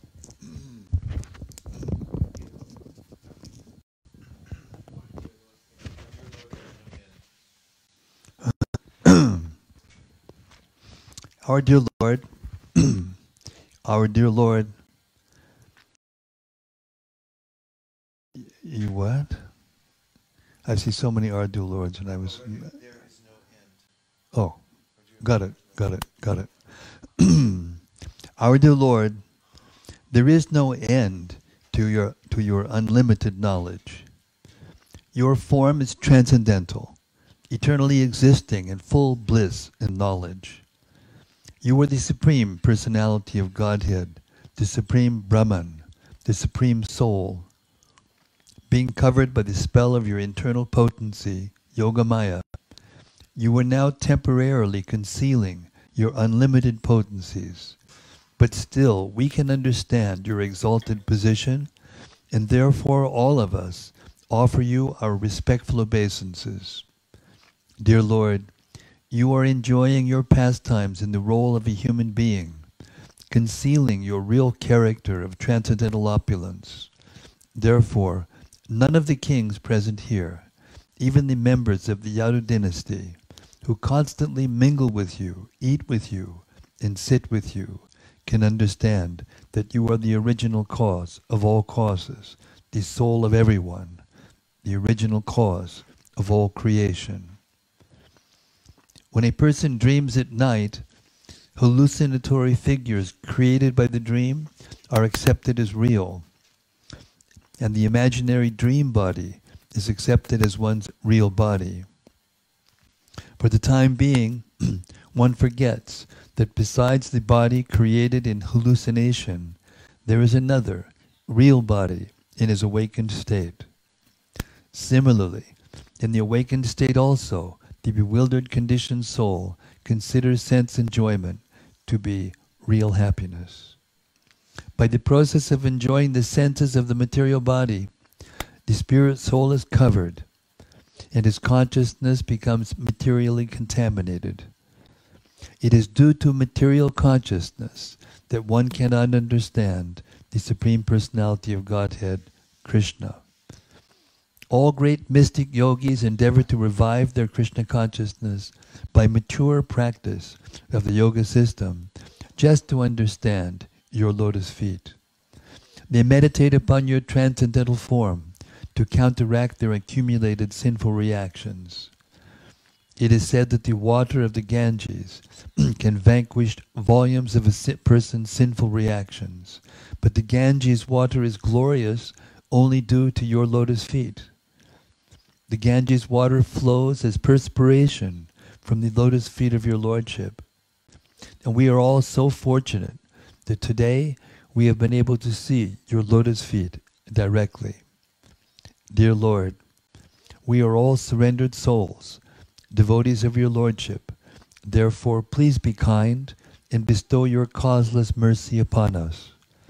We know well that persons who have become liberated by constant engagement in your devotional service are no longer contaminated by the material modes of nature. Thus, they have become eligible to be promoted to the kingdom of God in the spiritual world.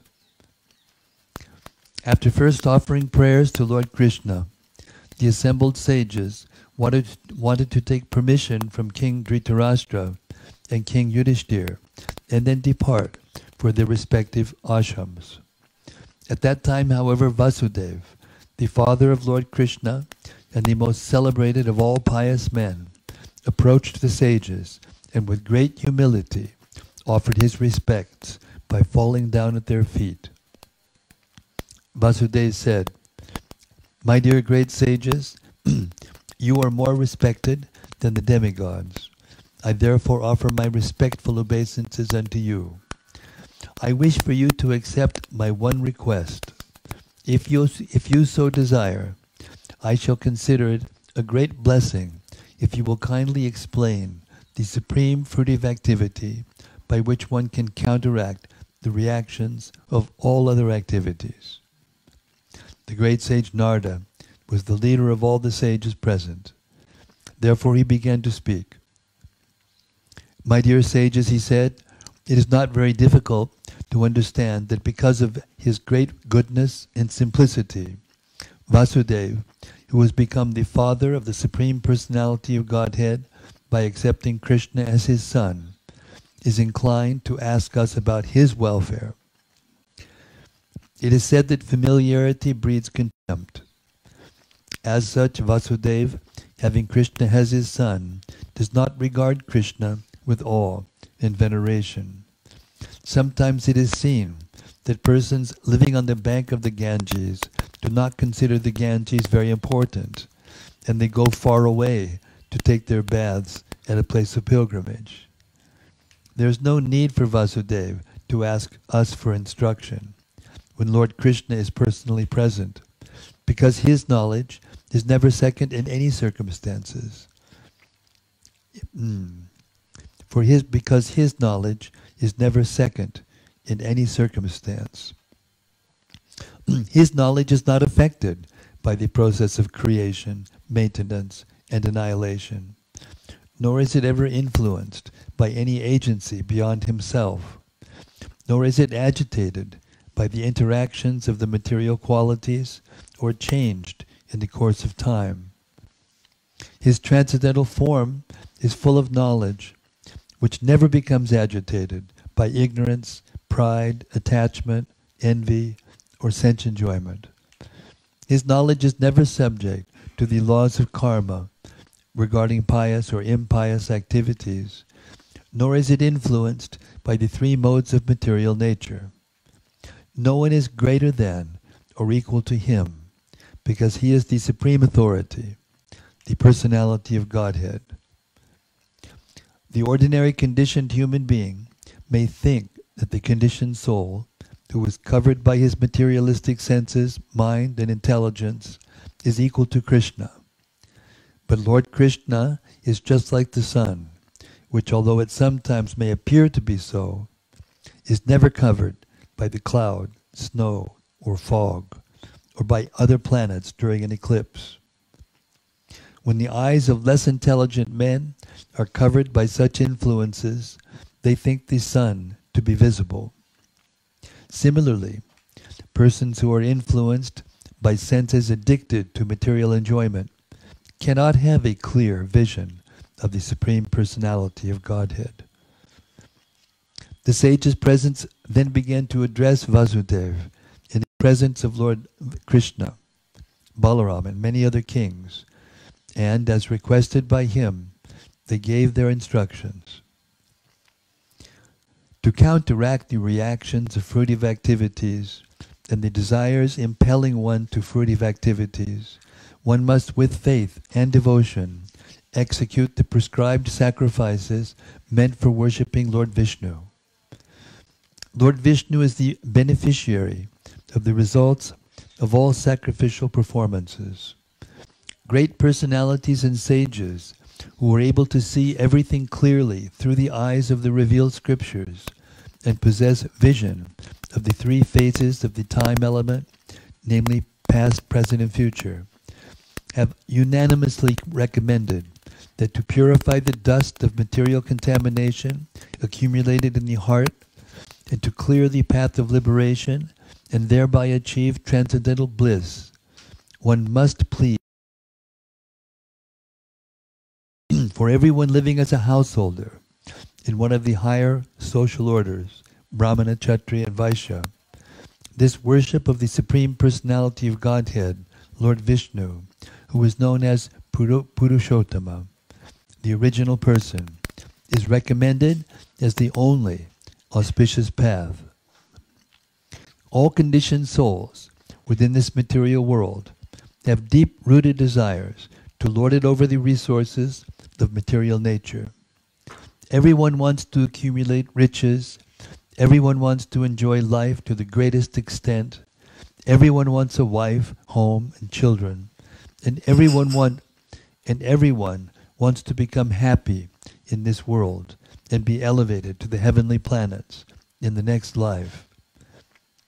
But these desires are the causes of one's material bondage.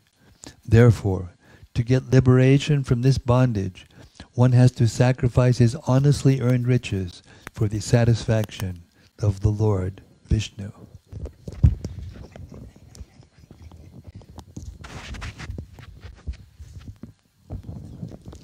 The only process to counteract all sorts of material desires is to engage oneself in the devotional service of Lord Vishnu. In this way, a self-controlled person, even while remaining in householder life, should give up the three kinds of material desires, namely the desire for the acquisition of material opulences, for the enjoyment of wife and children, and for elevation to higher planets. Eventually, he should give up householder life and accept the renounced order, engaging himself completely in the devotional service of the Lord. Everyone, even if born in a higher status as a Brahmana, Kshatriya, or Vaishya, is certainly indebted to the demigods, to the sages, to the forefathers, and to other living entities.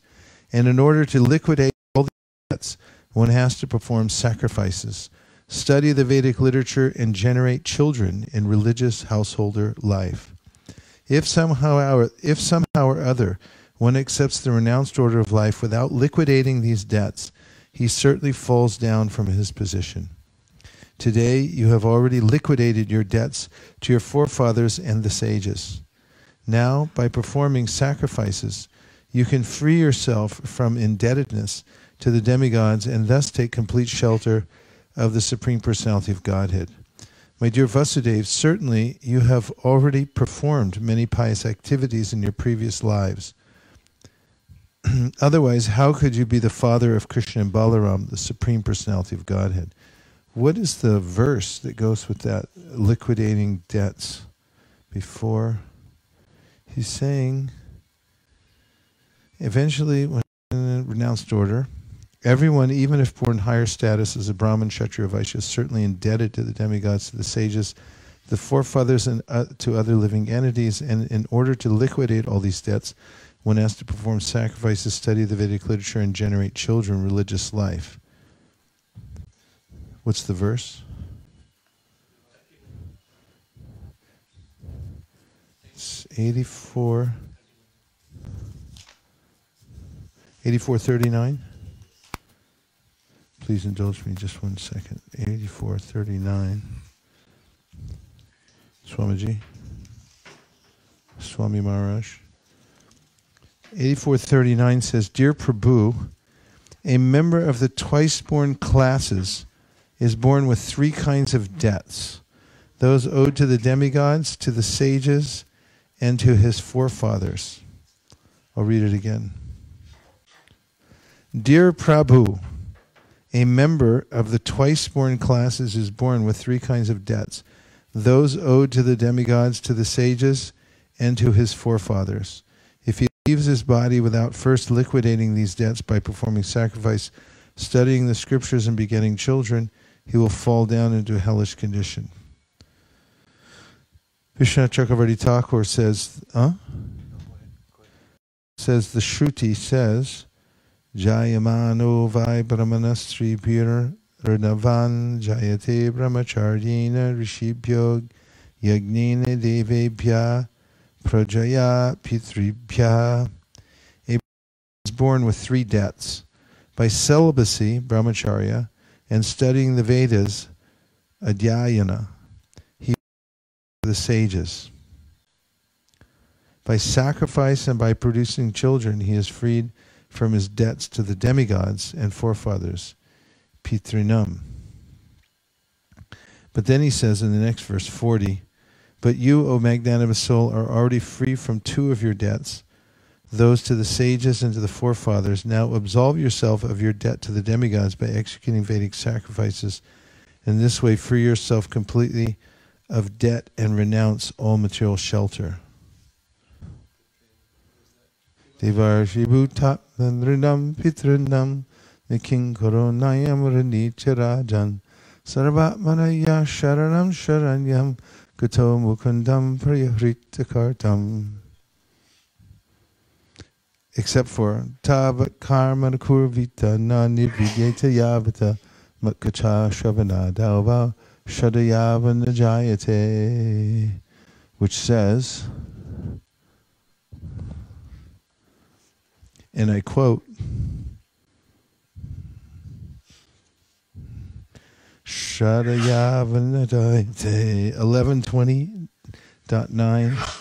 As long as one is not satiated by fruitive activities, has not awakened his taste for devotional service, Kirtanam Vishnu, one has to act according to the regulative principles of the Vedic injunctions. Gary, you comment?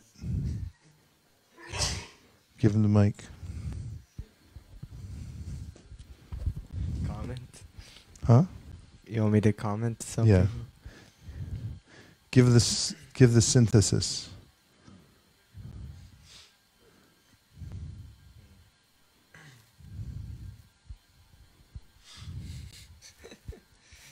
I'm not sure. Yeah, just give a simple.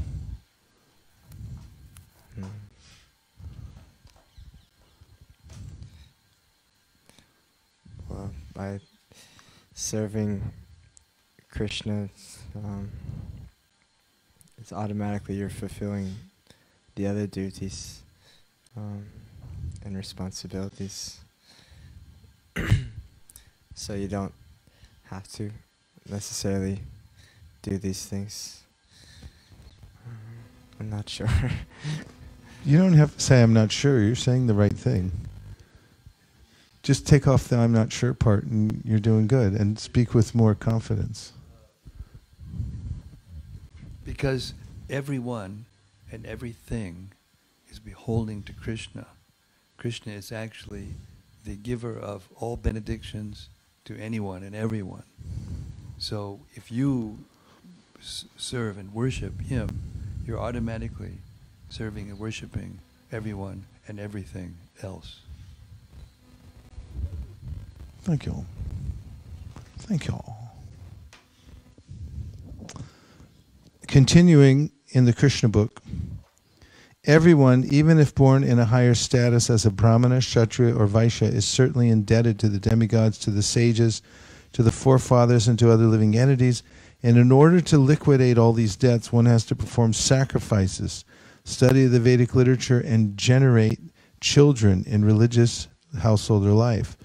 If somehow one accepts the renounced order of life without liquidating these debts, he certainly falls down from his position. Today you have already liquidated your debts to your forefathers and the sages.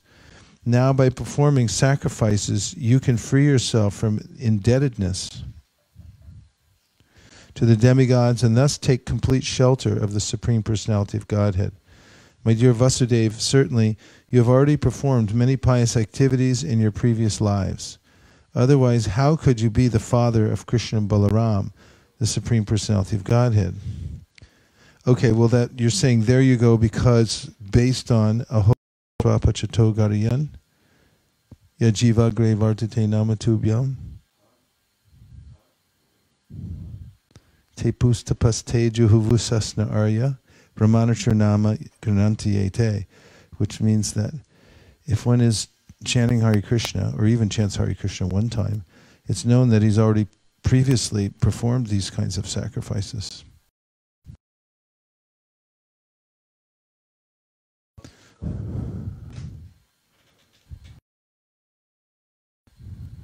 Just like Kardama Muni, he appeared to be a materialist. He had a wife and he had sense gratification we can't even imagine, and yet he wasn't an ordinary sage.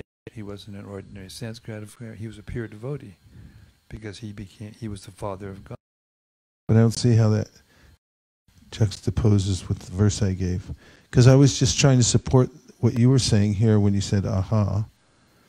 Fact is, if somebody's chanting Hare Krishna in this life, which was what you were saying before, somebody surrendered to Krishna, then it means that previously they've already done these other kinds of ritualistic sacrifices. That's a general statement. I was talking about the specific statement about Vasudeva. They're talking about Vasudeva because he's the father of God. Then I understand. You're saying specific, I'm saying general. Yes. Well, then fair enough. Correct.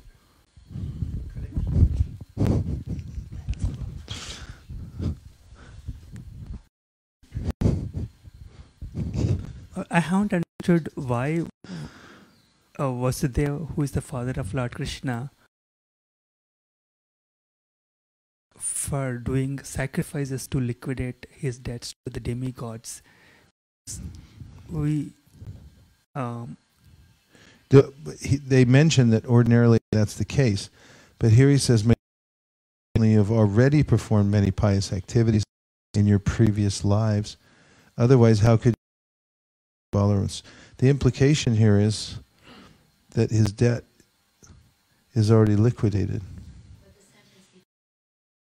I think we're on Saintly Vasudeva.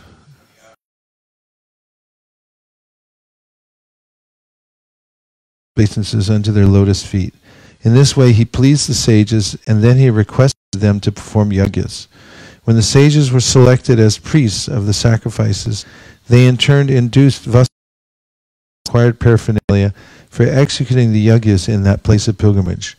When Vasudeva was thus persuaded to start to perform the yajnas, all took their baths, dressed themselves very nicely, and themselves with lotus flowers, with nice garments and ornaments and golden necklaces, approached the arena of sacrifice carrying in their hands the required article in the sacrifice. When everything was complete, the vibration of mridangas, conch drums, and other musical instruments began to dance. Magadhas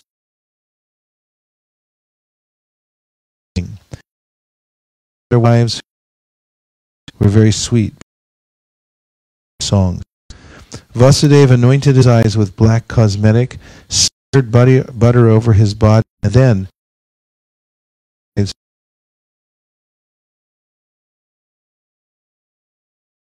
the symbols of the scribe resembled the moon and stars. Because he was being initiated,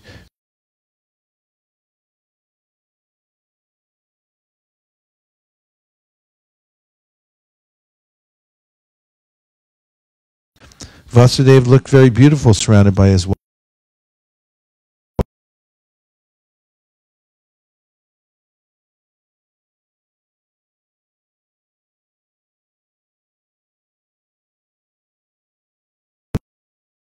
The Supreme Personality of Godhead was present along with all the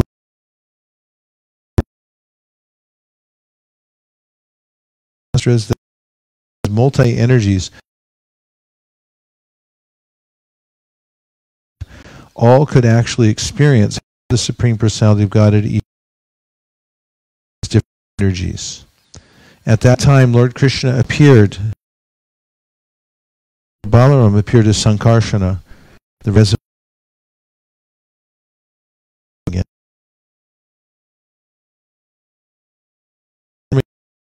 sacrifice such as Tishtoma and Darsha Purnamasa. Some of these yajnas are called Prakrita, and some of them are known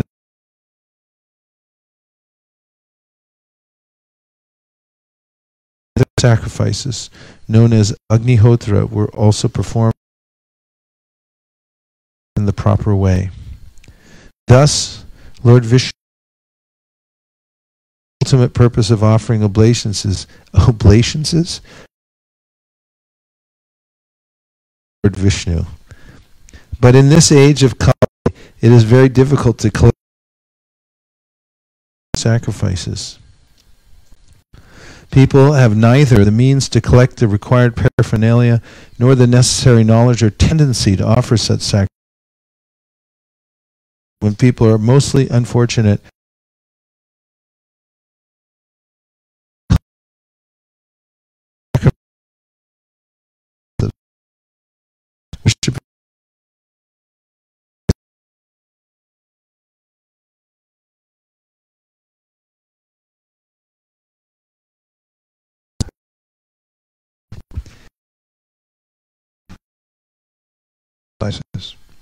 Vasudev offered ample riches, clothing,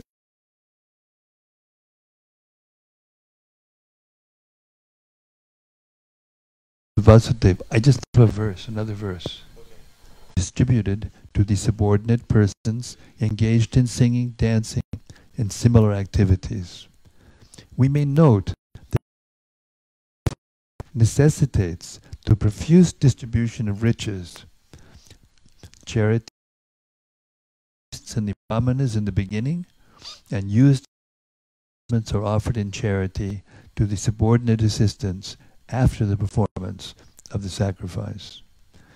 After offering the used articles to the singers and reciters, and his wives, dressed with new ornaments and garments, fed everyone very sumptuously.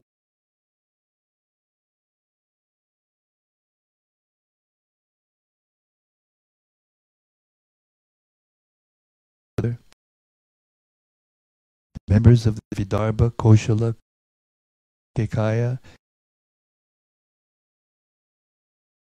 Demigod, General, the four were all sufficiently remunerated by being and full honor. Then all the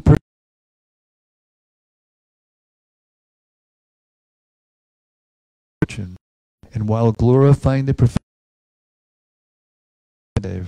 they departed.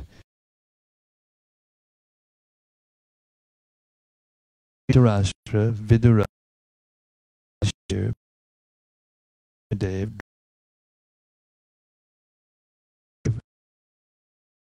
Sudev, any other relatives and kin part.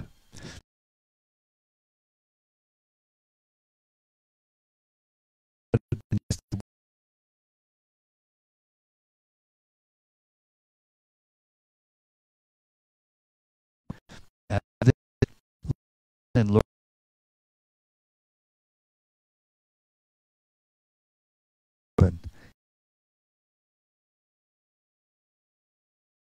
profusely offering all kinds of and please them. The inhabitants of Vrindavan for a time dynasty. After performing the sacrifice,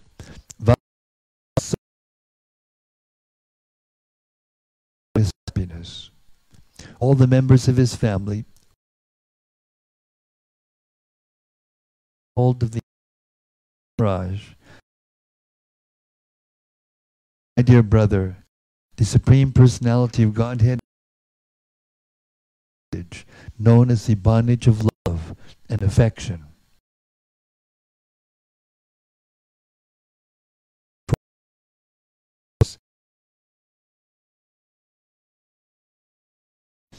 Dear brother,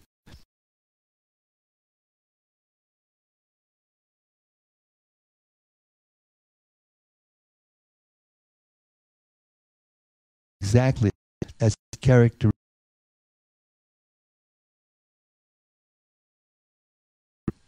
I have for your feelings. I am confident that our tie of love must continue. Our friendship must ever continue in spite of my inability to repay you. you will excuse me for this inability. My dear brother, imprisoned, I could never serve you as a friend, and although at the present moment I am very opulent, because of my material prosperity, I have become blind. I therefore cannot satisfy you properly, even at this time. My dear brother, you are so nice and gentle that you offer respect to others, but don't care for any respect to yourself. A person seeking auspicious progress avoid possessing too much material opulence, so that he will not become blind and puffed up. Take care of his friends.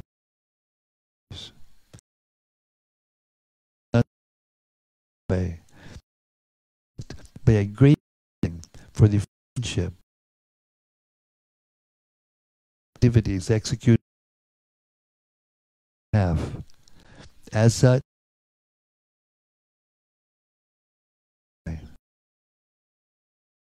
desiring to please his friend Vasudeva with love for Lord Krishna in their association.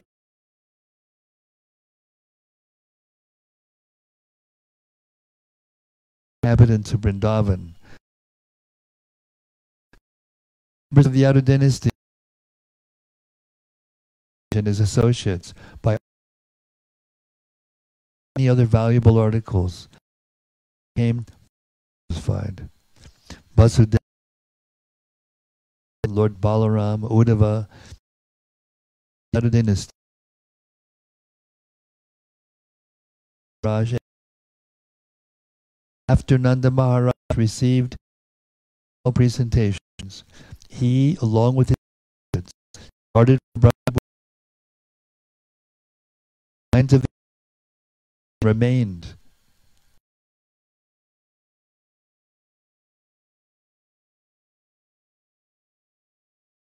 out their minds. When the men saw all their friends and visitors departing, they observed that the rainy season of the sacrificial ceremonies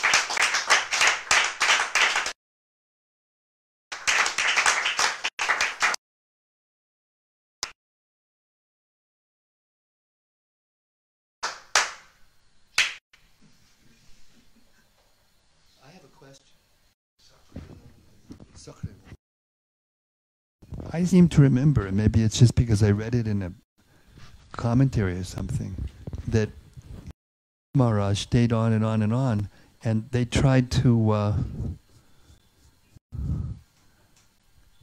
it came to the point where they finally had a discussion, and they realized that he would not leave without Krishna. And then there was a conversation. Is it later on? Am I missing something? Huh? Is it later on? Maybe it was when I was in the bathroom.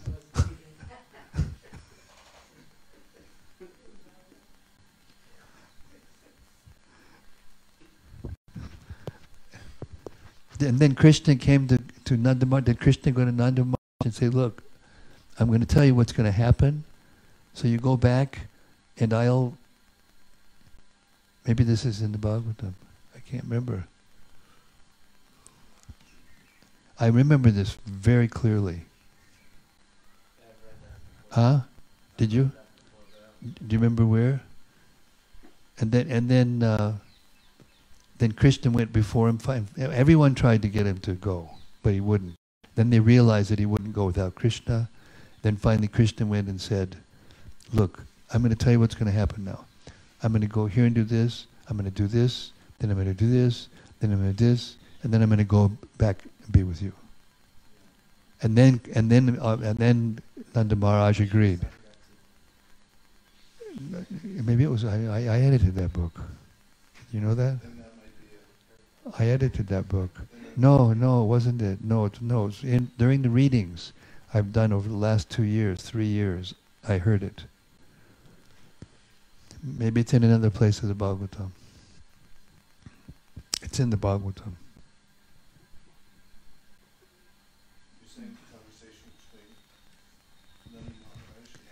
Krishna. Krishna spoke to Nanda Maharaj and told him what was going to happen.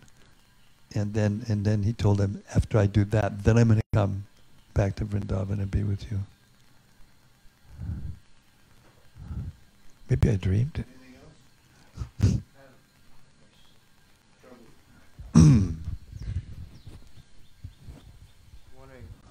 This is Dwapara Yuga, right? And is it the Yuga Dharma for Dwapara Yuga? Is it deity worship or is it fire sacrifice? They seem to be performing a lot of sacrifices and deity worship. Yeah. These are special occasions. Yeah.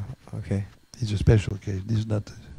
They still performed fire sacrifices in Dwapara Yuga. Yeah. Yeah. They're not as effective as they were in Treta Yuga.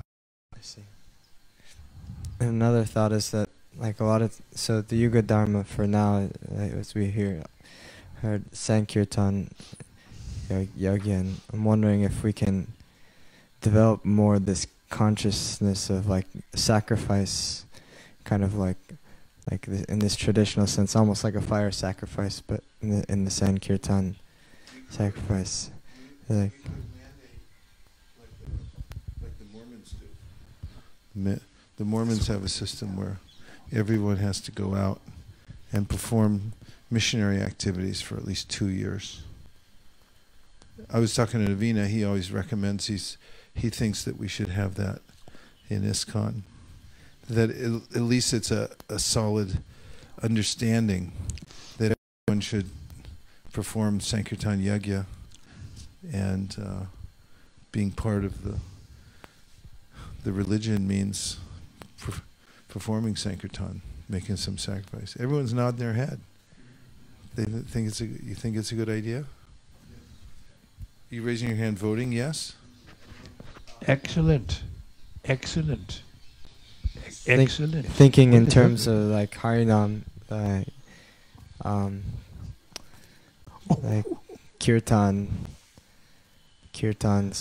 Kirtan culture in our movement is strongly influenced, almost like musical performance, and it's not always very conscious that this is like a yagya, like a sacrifice. It's oftentimes like seems more like a spirit to enjoy musically. If we can have more conscious effort of like maybe like before we start the kirtans and being led by senior devotees in a more sober and conscious way. Can I make an amendment? Can I amend that? Oh, he's come all the way from the box seat, and you got to give him the priority. What? Well, one thing is what it seems to you, and the other is reality. First of all, think about those who are doing kirtan in this movement, who are very talented. They sing very strongly, from the heart, and they're coming from very good families. They have dedicated their lives to chant Hare Krishna. There may be some mix, because we're all mixed, no? So we shouldn't judge lightly the Kirtaniyas. There may be one more than other that is eccentric. It's natural if you have the attention of the whole planet, the Vaishnavas are looking, then he's performing there. But you have to see the underlying interest, what's inside their heart, and what do they really want. And that you can see in their daily life. Most of them, they know the whole Bhagavad Gita by heart. Do you?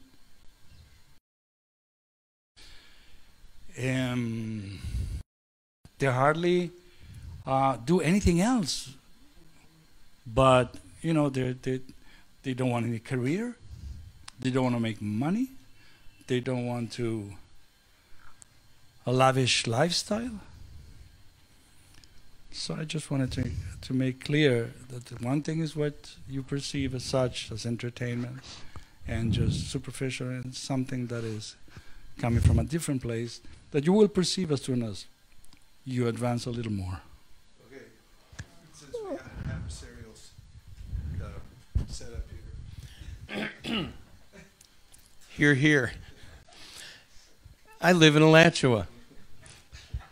And I can give one example about, and I love kirtan, I love partying all night, I love dancing and singing, and it's great. But there's this thing called the mission that we're on. And the missionary thing was very clearly seen at one of our huge gatherings. There was 200 devotees in the Pandal there chanting. And there was a football game 10 miles away with 100,000 conditioned souls going to it. And it was suggested that we take the Harinam and go down.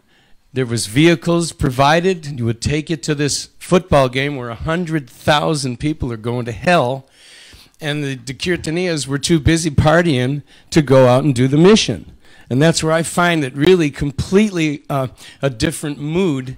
The rock star kirtan mood, which I love, it's fun, but it's not, these devotees didn't want to get up and go down and do it for the others. And everybody in that Pandal, they were all devotees. We are all doing that. We were already doing it. But when you take it out, that's the difference. That's the missionary spirit that Prabhupada, he said, I'm practically whipping them, distribute. Go out and distribute. So if you got 200 devotees who are in ecstasy, blissful kirtan, and then you say, let's go share some of this nectar with these poor schmucks down here at the football game, and they go, nah. Some of them, in fact, the quote was from a nice devotee. I really like this devotee that said it, but I didn't like it. It said, those people are drunk. That's the point. Jagai and Madai, if we would have said, don't go near them, they're drunk.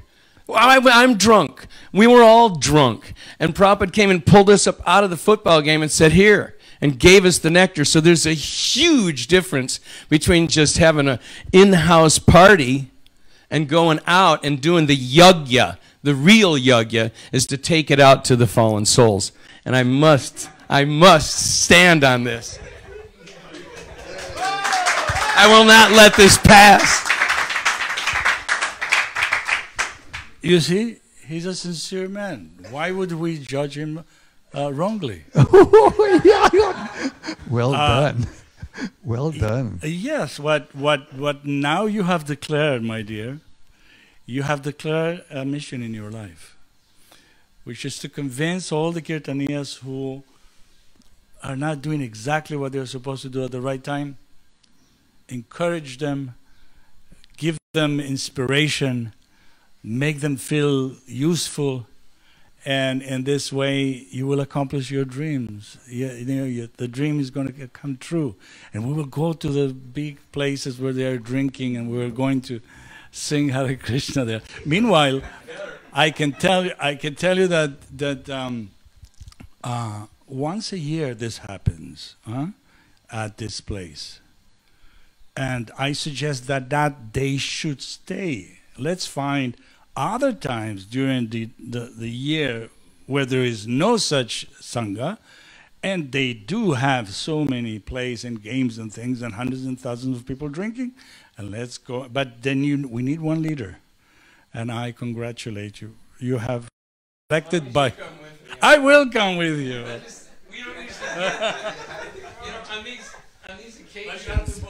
On these occasions when the devotees come together, like 200 devotees sitting there chanting, this is a rare occurrence, and I've been living in that temple for 27 years, and it's a rare occurrence. They even come to the temple at all, at any time of the day.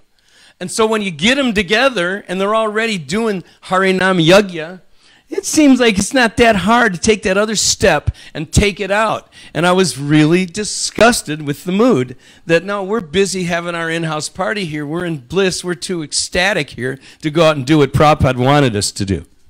I would like to make an amendment that what we're doing here, reading Srila Prabhupada's books seriously and intensely, in which we hear this instruction directly from Prabhupada, and there's much evidence in his purports where he says that, the kirtan and the books, the reading of the books, the distributing of the books, the doing of the kirtan, it's all kirtan.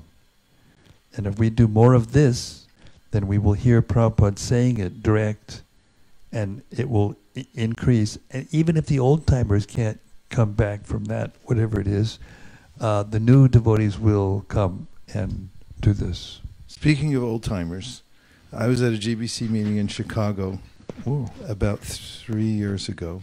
Maybe it was 4, I don't remember. You were there. And before we go to the GBC meetings, they ask us what we'd like on the agenda. So what I said was, on the agenda, I would like it if all the GBCs went out together on Sankirtan. And it was accepted. And to my great delight and surprise, during the first part of the GBC meetings, there was a lot of stuff to take care of as usual. And then many of the members kept saying, when do we get to go on Sankirtan? They were book distribution. We were going on book. We were setting up tables around the neighborhood. We had it all organized, right? And when it came time, everyone jumped up and was ready to go out, and they felt ecstatic. And we were only supposed to go out, think for an hour, but I think a lot of them did come home for 2 hours, and it felt really good to have, as you were suggesting, a way to organize. And I've suggested things like that in the past, and people just laughed. But I found there was an opening as an opportunity, so I suggested it. And then, it was a really nice thing, actually, everyone going out together. And like Divyanga Prabhu was saying, when that spirit is there, then it really becomes special. Yeah. Who made that proposal at the you made that proposal? I mean, that was my proposal for the agenda. During the meeting, we go out for book distribution. So, okay. So there is room for improvement. We have to be very careful the way we deal with people. This is an inspiration. We know Vaisheshika Prabhu is an inspiration for all of us. And the way he deals with people and the way he talks, the way he addressed the issue, with tact, with careful, because everybody has a heart, and everybody is sensitive in this process of Krishna consciousness. So we have to address things in the right way. Otherwise, you will find rejection, and we have that experience from the 70s. It was heavy, and we don't want any more of that. We don't want a heavy hand. We want a sweetheart who can speak to us and inspire us. And in this way, not only we're going to go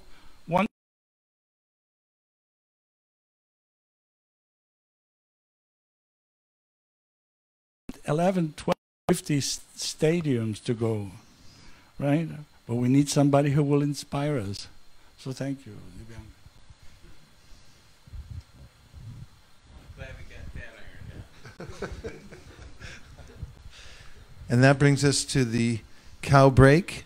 We'll be back here at 25 minutes after the hour. Hare Krishna. Nachari Armarman, Nachari Armarman, Nachari Armarman, Nachari Armarman, hey, Nachari Armarman, Nachari Armarman, Nachari Armarman, Nachari Armarman.